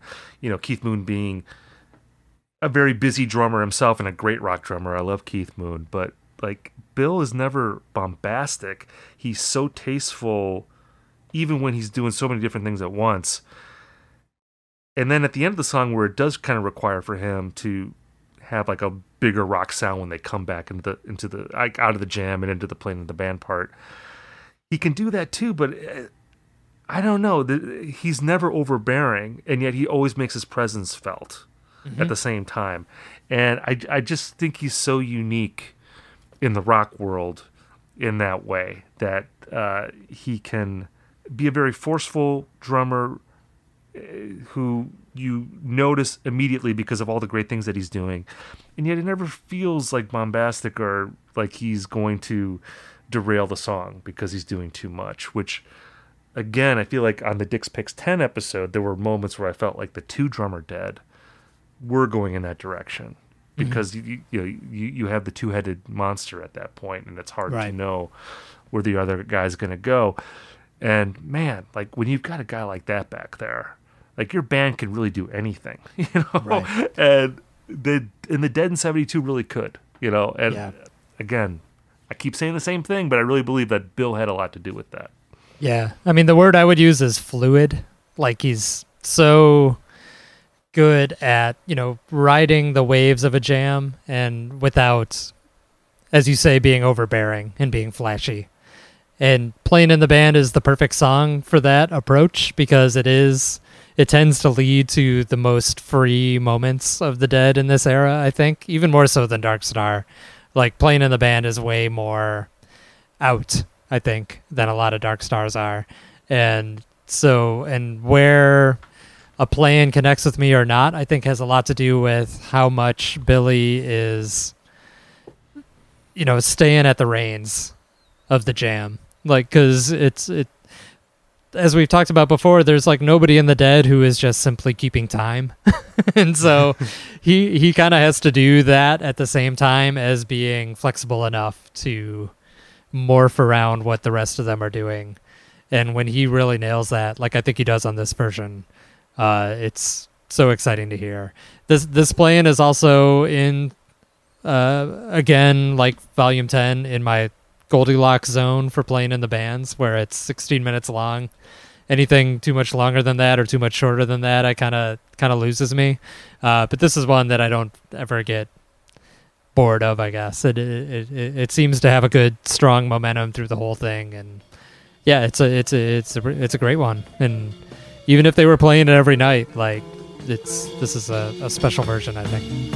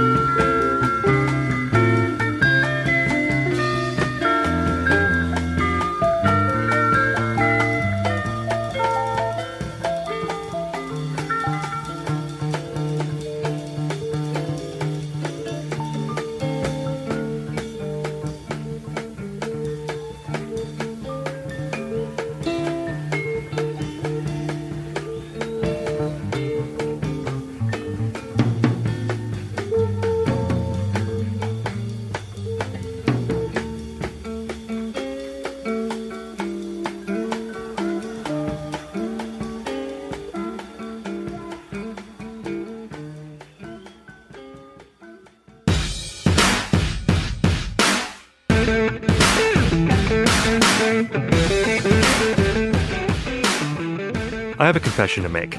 I've never been much of a golfer. I mean, look, I've done mini golfing before, but that game where you walk around a big field with other old people and you swing balls and you hit them really far, I've never really done that game before. To be honest with you, it never seemed very rock and roll to me. But I'm willing to change my mind, and I think I'm going to start doing it now because of this company called Sinlon. Sinlon is an environmentally friendly company that makes turf for businesses and homes, and they make it from eco-friendly ingredients such as soy and sugarcane. And right now they're doing this really cool offer for 36 from the Vault listeners where they're giving away, basically, it's like a putting green. They call it a putting green system, and apparently it's revolutionary, and I'm going to take their word for it because it sounds really cool. But basically, this is something that you can put in your backyard and you can become a master golfer by practicing on this putting green. So I'm going to give it a shot, and I think you should too. What you want to do is you want to go to www.sinlon.com/36FTV. Again, that's sinlon.com/36FTV, and you can enter in for a contest to get this free putting green and become a master golfer with me.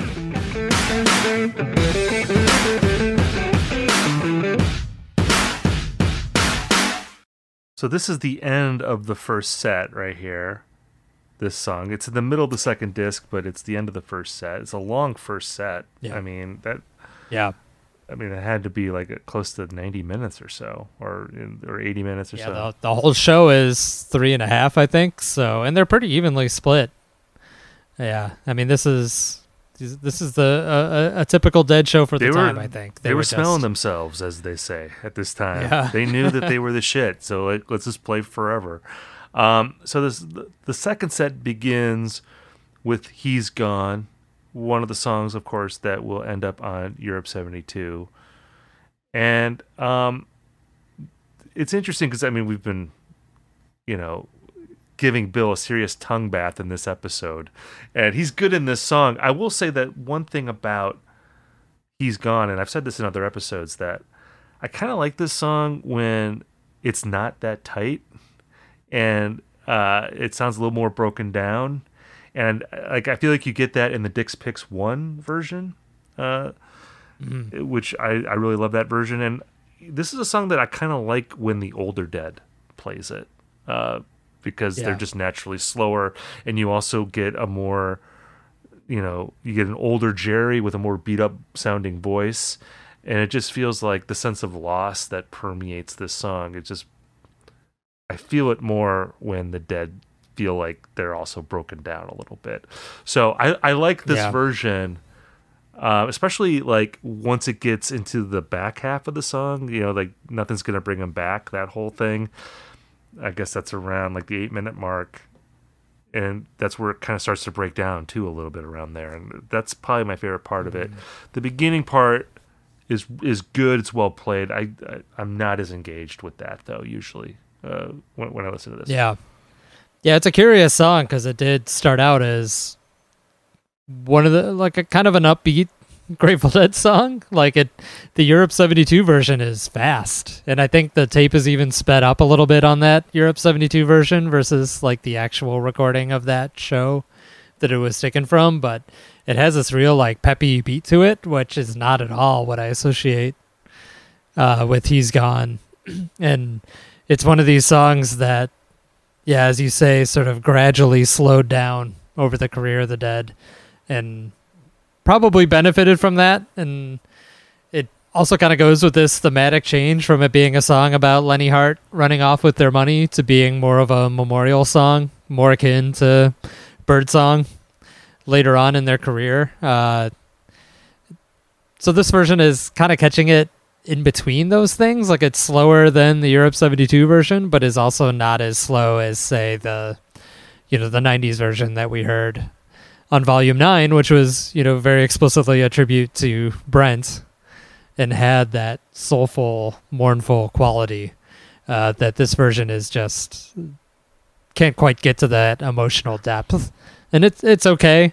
It's kind of funny that it's the second set opener, because I feel like both sets start with sort of tearjerker songs in a way, which is not the way you would think a rock show would be organized, but that is also me sort of superimposing the later He's Gone onto this era of He's Gone, when it was, kind of a quirky song about their manager ripping them off, not anything to weep about. I was just thinking they hadn't even lost Pigpen yet. They hadn't experienced all the loss that they were going to be experiencing in the years ahead. And, they were still relatively young men. So it has that quality to it. It doesn't have the tragic elements, I guess, of later versions. We're actually going to get a really good He's Gone coming up on that Dick's Picks 13 episode, the Bobby Seale dedication from 13. So that's something to look forward to. The next 4 songs here, I don't know how much you want to talk about these songs individually. I kind of feel like we should just group them together, because I feel like you and I would agree that this is the least interesting part of the record, which you have Me and My Uncle, Deal, Greatest Story Ever Told, and Ramble on Rose. I think all the things that we've already said about the songs that maybe we're not super excited about being performed really well applies to these songs. I don't have a ton else to say about these unless you're dying to break any of these songs down. No, I mean, they're all played well and it's enjoyable, but I wrote down that it was first set part 2. Right. Because it does seem like the more songy side of the Dead making a little return here, between the improvisational tent poles of Playing in the Band, ending the first set, and Dark Star that's coming up. It's songs that we'll hear a million times during the run, and probably better versions of these songs will appear. Maybe Greatest Story Ever Told is kind of at a peak moment here in 72. I mean, it's another Ace song, and it's one of the few songs where you can really clearly hear Donna, though it's not my favorite song to hear Donna on, I gotta say. A lot of the criticisms of Donna from Donna haters, I feel like actually does apply to Greatest Story Ever Told, because it gets a little shrill at times. Well, but yeah, it's a fun stretch, but not really a noteworthy stretch. Yeah, I mean, it repeats something that we were talking about earlier, where you have Greatest Story Ever Told, which is an Ace song that's preceded by Deal, which is from Garcia. So it's another instance where Jerry and Bob are kind of trading songs from their solo records. I would say Deal wins that matchup, for doing the matchup of solo records. And Deal, of course, will end up being a song that I associate that with being a set one closer. I feel like that was a song they went to a lot in the 80s to close and sets. A song that Brent really shined on, right? I mean, that's one of the classic Brent organ songs. Right. So hearing it without that big, rich Hammond is always a little disorienting. Well, enough about these 4 songs, because we want to get to the Dark Star. Let's get to the Dark Star on disc 3. And this is our first Dark Star since Dick's Pick 7. Yeah, pretty long time. Yeah. Especially since the Dick's Pick series, as some people brought up when we were talking about Volume 2 and not being super into the Dark Star, but that the Dick's Pick series was really in part about bringing the legend of Dark Star that was only available to really avid Grateful Dead tapers to a broader audience, because people hadn't heard that many Dark Stars if you weren't trading tapes. So you got all these different versions of this, iconic Grateful Dead song. So here we are with another fine example and a very long example. 30 minutes plus. Yeah, 30 minutes plus. And it's interesting because there's another Dark Star that appears on Dick's Picks 36. That's from the September 21st show, 6 days before this one. And that Dark Star is 37 minutes long. And that's considered one of the great Dark Stars of all time. And I will say that I think that Dark Star, if you listen to that one and then you listen to this one on 11, it diminishes the 11 one. I think the 11 one is really great on its own. It reminds me of the Dark Star from Veneta, that is, again, 1 month prior. Another very well-regarded Darkstar, one of the greatest. I think people talk about the Darkstar from Dick's Picks 4. They talk about Veneta, and they talk about the one from Dick's Picks 36. I feel like I hear those as being like the top 3 or among, the best Darkstars ever. I would throw the Live Dead Darkstar. Of course. It's probably the other one in that group. Of course. But I think this goes back to what we were talking about earlier in the episode about how 72 is pointing the way to what we're going to hear in 73, 74. And I feel like Darkstar and the playing in the band, especially, you hear the inklings of what's to come. Because this is like a very kind of jazzy, mellow Darkstar, a far cry from the Darkstar that we heard on 4, for instance. Right. Yeah, and it's like you can hear almost the exact moment where Keith steps up and steers it into that more jazzy territory, which I really thought was cool, because the first 10 minutes or so are typical cosmic rock Darkstar that you would have heard for any time in the previous 3 or 4 years of the Grateful Dead, and it's very good, of course, and I love it. But where it really starts to get interesting is right around that 10th minute, where Keith hits upon a pretty jazzy piano part on his keyboard, and everybody else follows him into that, and it gives you this little sneak preview of what they're going to explore in 73 and 74, not just in the Darkstars, but Eyes of the World, for instance, or a lot of the more fusion-y playing in the bands. That was the most foreshadowing that I saw in the entire show of where the Dead was headed versus where they had just been, as far as all these classic Europe 72 type material.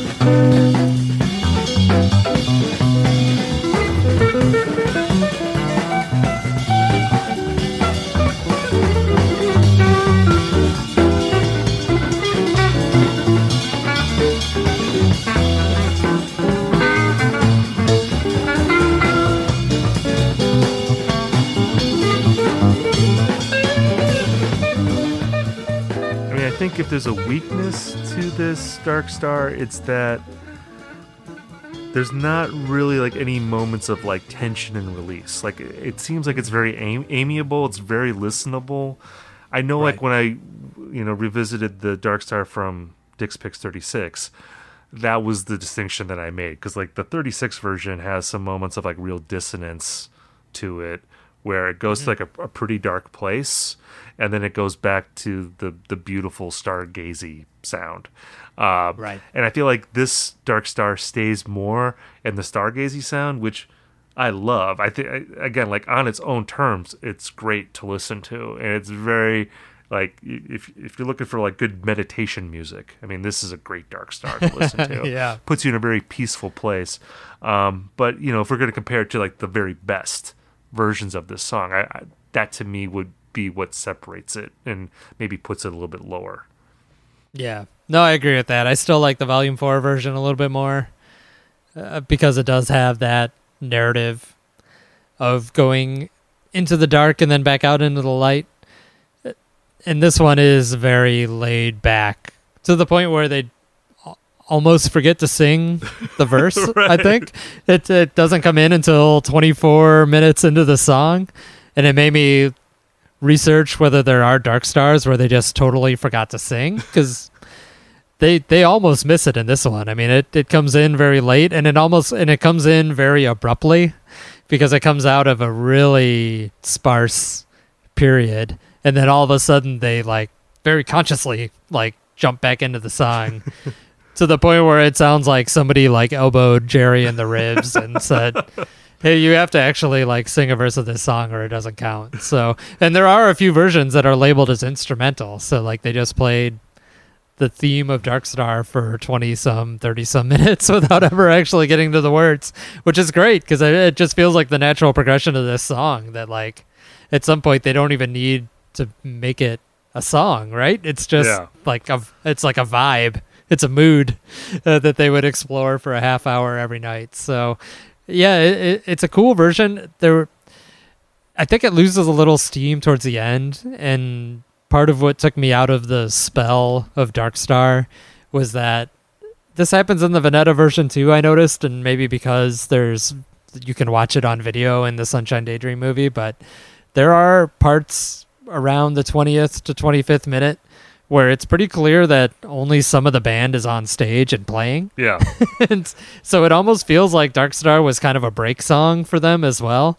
And it reminds me of like how they talked about later on that drum space sort of filled the role of Dark Star for the Dead. So they didn't have to play Dark Star itself because drum space was kind of doing its job for it. And they meant that from a musical perspective, where it was like, we're going to do the drum part, we're going to do the space part, and we're hitting all the same colors as a big Dark Star jam would have in the 60s and 70s. But I also feel like it was the song where if somebody had to go to the bathroom, they could leave for a couple minutes and nobody would really notice, because there are some parts where you just get like, it's just Billy and Phil, or here's a part where Bill disappears for a couple minutes and it's just the guitarist playing.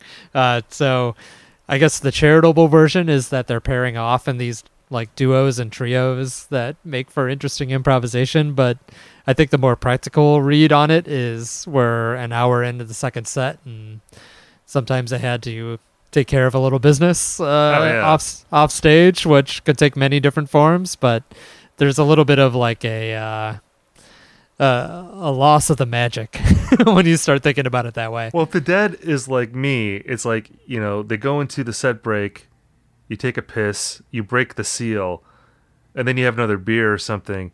You got to piss a lot sooner. Like once the seal is broken, you got to piss. Like you can't wait another 2 hours. So I definitely think that there were moments where they're like, okay, guys, you got it. You got this for like 5 minutes.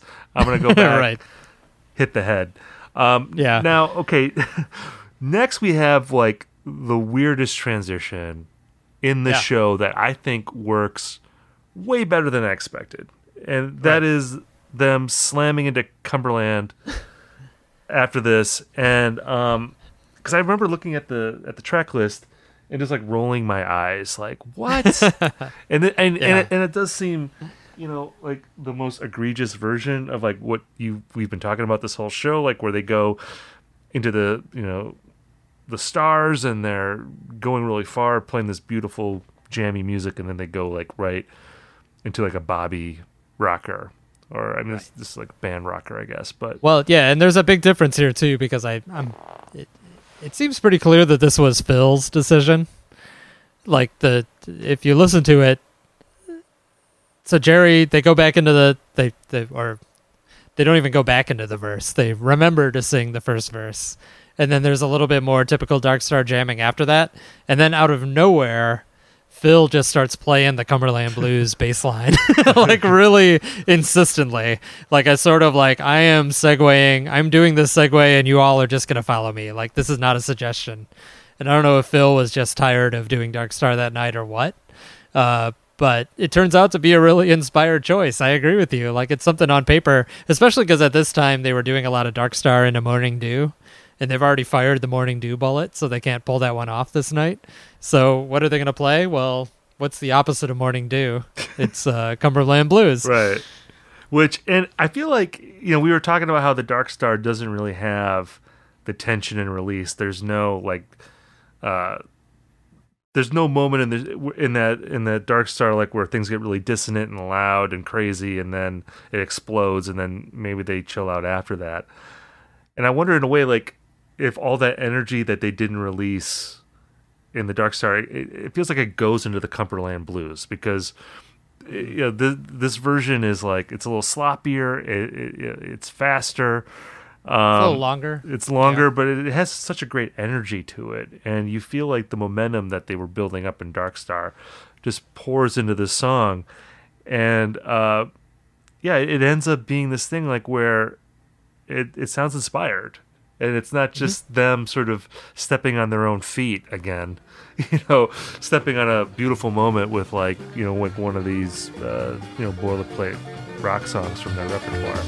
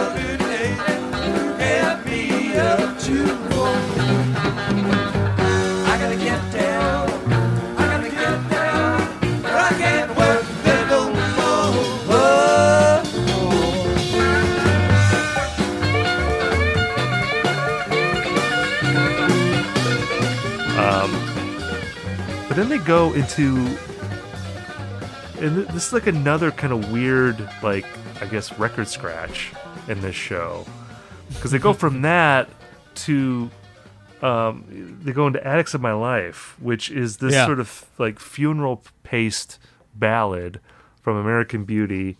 It's Dick's Picks debut, and I think it's the only Dick's Picks that it's on. I mean, they didn't play this song very much.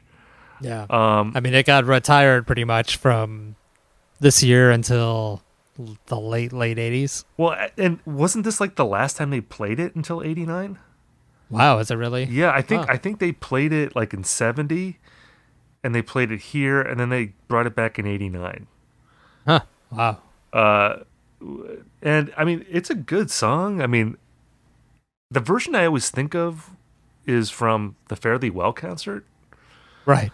And of all the, I mean, look, I think we can all agree that there were like numerous musical issues from that concert. I mean, I mean, it was like a lot of fun to watch and to be a part of that. But I think that's another example of like the Dead playing one of these mournful ballads as an older band where it worked really well. And I think especially in that context, it was really moving performance. Like they're almost like a little too young at this time to be playing a song like this, because this feels like a looking back on your life type song and taking stock of everything. And I absolutely I was at that show and I cried like a baby during Attics of My Life. So I totally agree with you. I mean, it was like, talk about emotional climaxes of Grateful Dead concerts, like that just hit me straight on and hit a lot of people straight on, even though, a week before we recorded this episode, they did the Fare Thee Well webcast. And those shows, they've got a lot of issues, as you say, and even Attics of My Life is a little rough around the edges, but man, it's a song that when they play it in the right spot, it can really hurt, really hit you. Yeah, it's really smack you. It's like watching your grandpa cry, like you see the Dead play that in their 70s. It's like, oh my God. This is incredible. And they were showing photos of all the band members on the screens while they were singing it. And everybody was doing like the cheer for different band members, which was a little bit like darkly humorous because like they showed Vince and it got like a murmur of a cheer. Oh, I know, that was a little painful. But for me personally, as like a Fish fan that was at the Grateful Dead show, that was like one of the best moments, because when they showed Trey, they showed all the members of the Fare Thee Well band too. And when they showed Trey, there was like one of the loudest cheers because he had won over all the Deadheads. And I was like, oh, I'm so proud of my guy. But yeah, it was super moving. Not as moving in this show, I got to say, but it is like nicely placed. Yeah. And it's a little bit like, if they had already fired the bullet of Morning Dew early on in the show, they kind of reverse engineered the Morning Dew feeling a little bit, because they got like this Cumberland Blues sort of hot intensity coming out of the Dark Star, but then also the like almost church-like emotional intensity of Addicts coming after that. So it's a quirky little set list run here that probably, as you say, shouldn't work on paper, but actually works quite well, I think. And it's cool to hear because it's such a rare song. Although I will say that I know like the Dead were playing Sing Me Back Home a lot at this time, the Merle Haggard song. Yeah, and which is amazing in Veneta. Yeah. Right, and I feel like this song is occupying that spot in the set list because those songs have a similar feel to them. And I'm glad this is here again because it's rare, but I wonder if that would have been a little bit more satisfying in the context of the show. Again, I love this album, so I'm nitpicking with that. I'm just speculating, but I love hearing it here. So we've gone this long, no Chuck Berry songs yet. What a miracle! We haven't had any Chuck Berry covers yet, but Bobby's got a few tricks up his sleeve, or up his shorts. It wasn't wearing shorts at this time. I don't think. We get very tight jeans. Jeans. For the ladies out there. We get Promised Land, of course. And, you talked about this earlier, about the switcheroos of this set. Promised Land was one of the stock show opening songs during this era. Yeah, they pretty much alternated Promised Land and Bertha for openers with a few curveballs here and there. But, yeah, you would normally hear this to kick off a Dead show. And, it seems like they're building toward not the typical cathartic moment that we'd expect at the end of a Dead show. This feels more like a standard rock band playing some of their biggest hits at the end to get the crowd on their feet type conclusion. Yeah, you're right. This is the next two songs especially are like the hits, quote unquote, from Working Man's Dead, and they're wrapped in a Chuck Berry sandwich. So somehow, Bob went almost an entire show without playing a Chuck Berry cover, and he squeezes the double Berry into the final four songs of the show. Gotta do the double Berry, man. That's Bob's trademark. But before we get to the second half of the Berry, we have Uncle John's Band. And I wrote this in our notes. This is a great song. I love Uncle John's Band. I will say that for Dick's Picks, this is probably the best Grateful Dead song that I'm like least excited to hear usually. Mm-hmm. And maybe that's just because it usually comes at the end. And every version of this song sounds the same. So I'm not knocking the song at all. I think it's a great song. This is actually a song that, you talked about Friend of the Devil preferring the studio version. I'd probably say that about Uncle John's Band too. I think I like the studio version the most.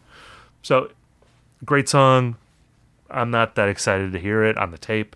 I'm sure if I was at the show, I would have been very excited to hear it. Right. Yeah, I think it's a song that never really fully lived up. Never really found its live role.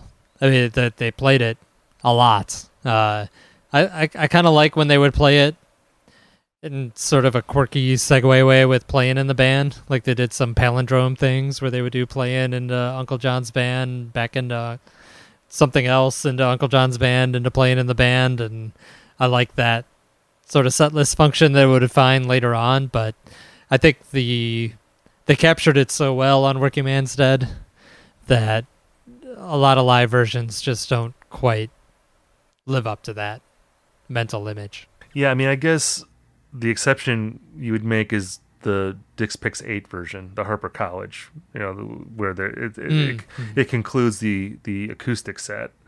That's a cool version. But yeah, I think I would still take Working Man's Dead. version over any live version of that song.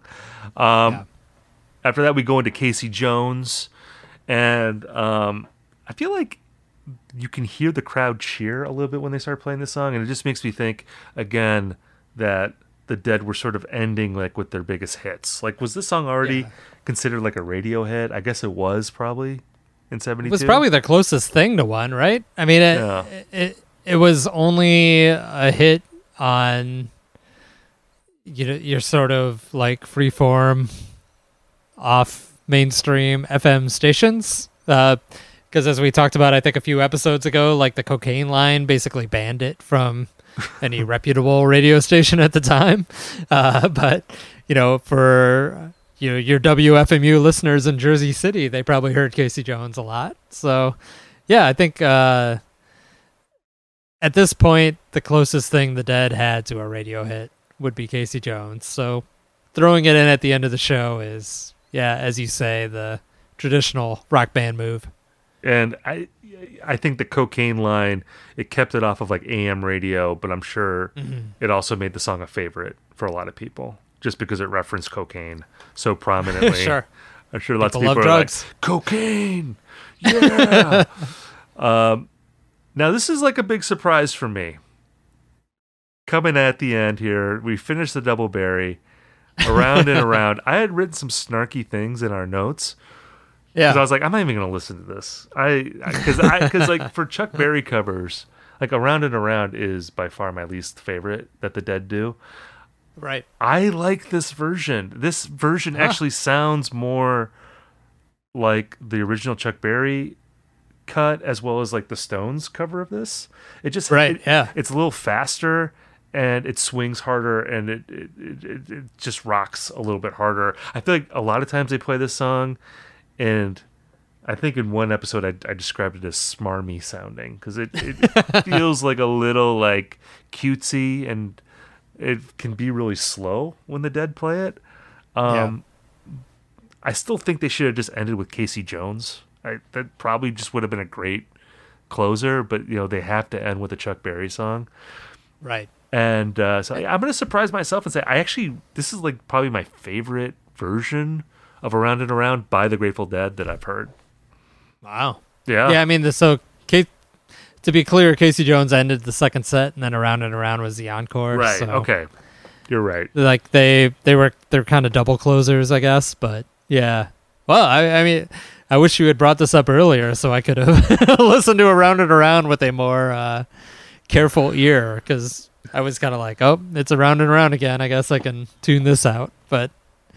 All right, I'm gonna go back and listen to hear if this is the special Around and Around. Like, what was the we heard the best version of some Bobby Blues song a few volumes ago. Right. Well, I was gonna say like if we were at this show, like you would have like snuck out to get to the car and you'd be like, "Where's Steve?" Like Steve's enjoying Around and Around inside the Stanley Theater. Meeting. What the hell is going on?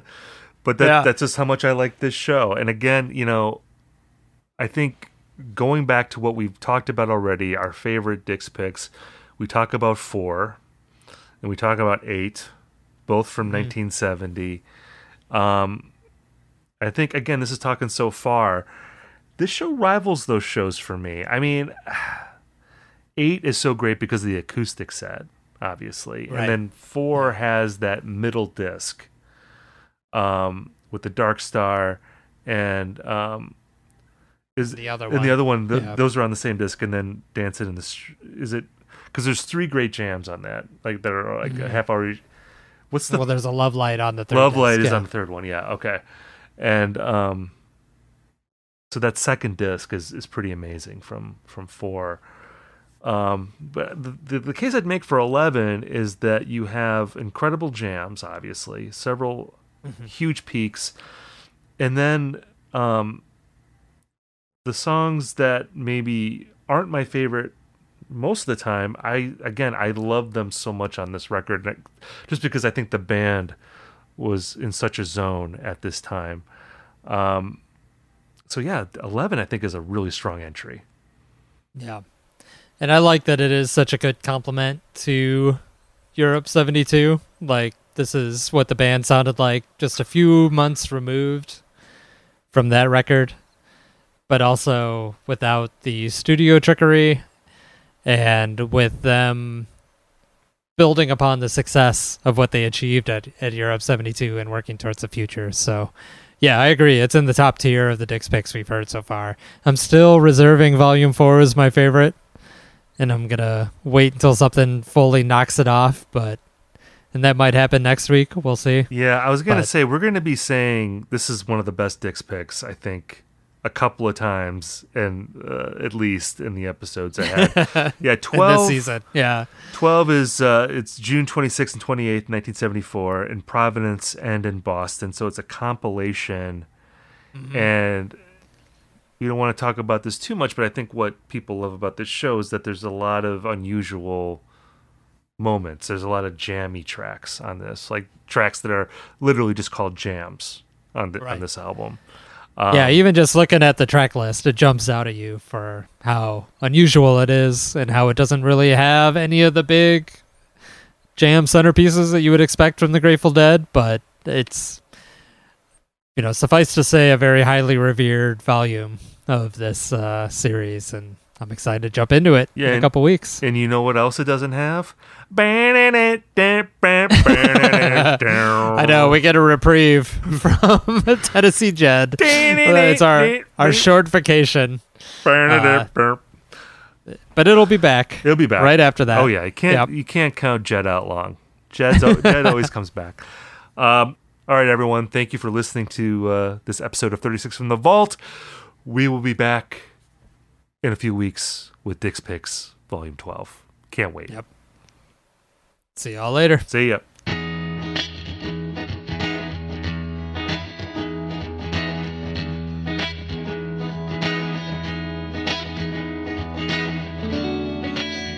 "36 from the Vault" is hosted by me, Stephen Hayden, and Rob Mitchum, and produced by Osiris Media. It is edited and produced by Brian Brinkman and mastered by Matt Dwyer. All music is composed by Amar Sastry, unless otherwise noted. Logo design is by Liz B. Art and Design. The executive producer of 36 from the Vault is RJB.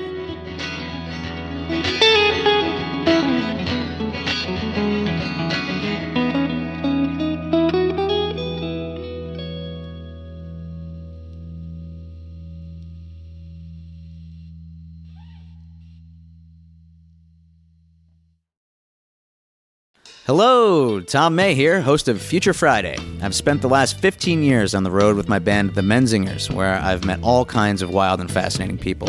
So I started a podcast. On Future Friday, I talk to fellow musicians about the moments that made them, their passions outside of music, and the curiosities that tie us all together. I've also talked to the likes of UFO researchers, magicians, soldiers, and documentary filmmakers, and I'm constantly searching for folks that can shape and change our view of the world. You can check out Future Friday wherever you like.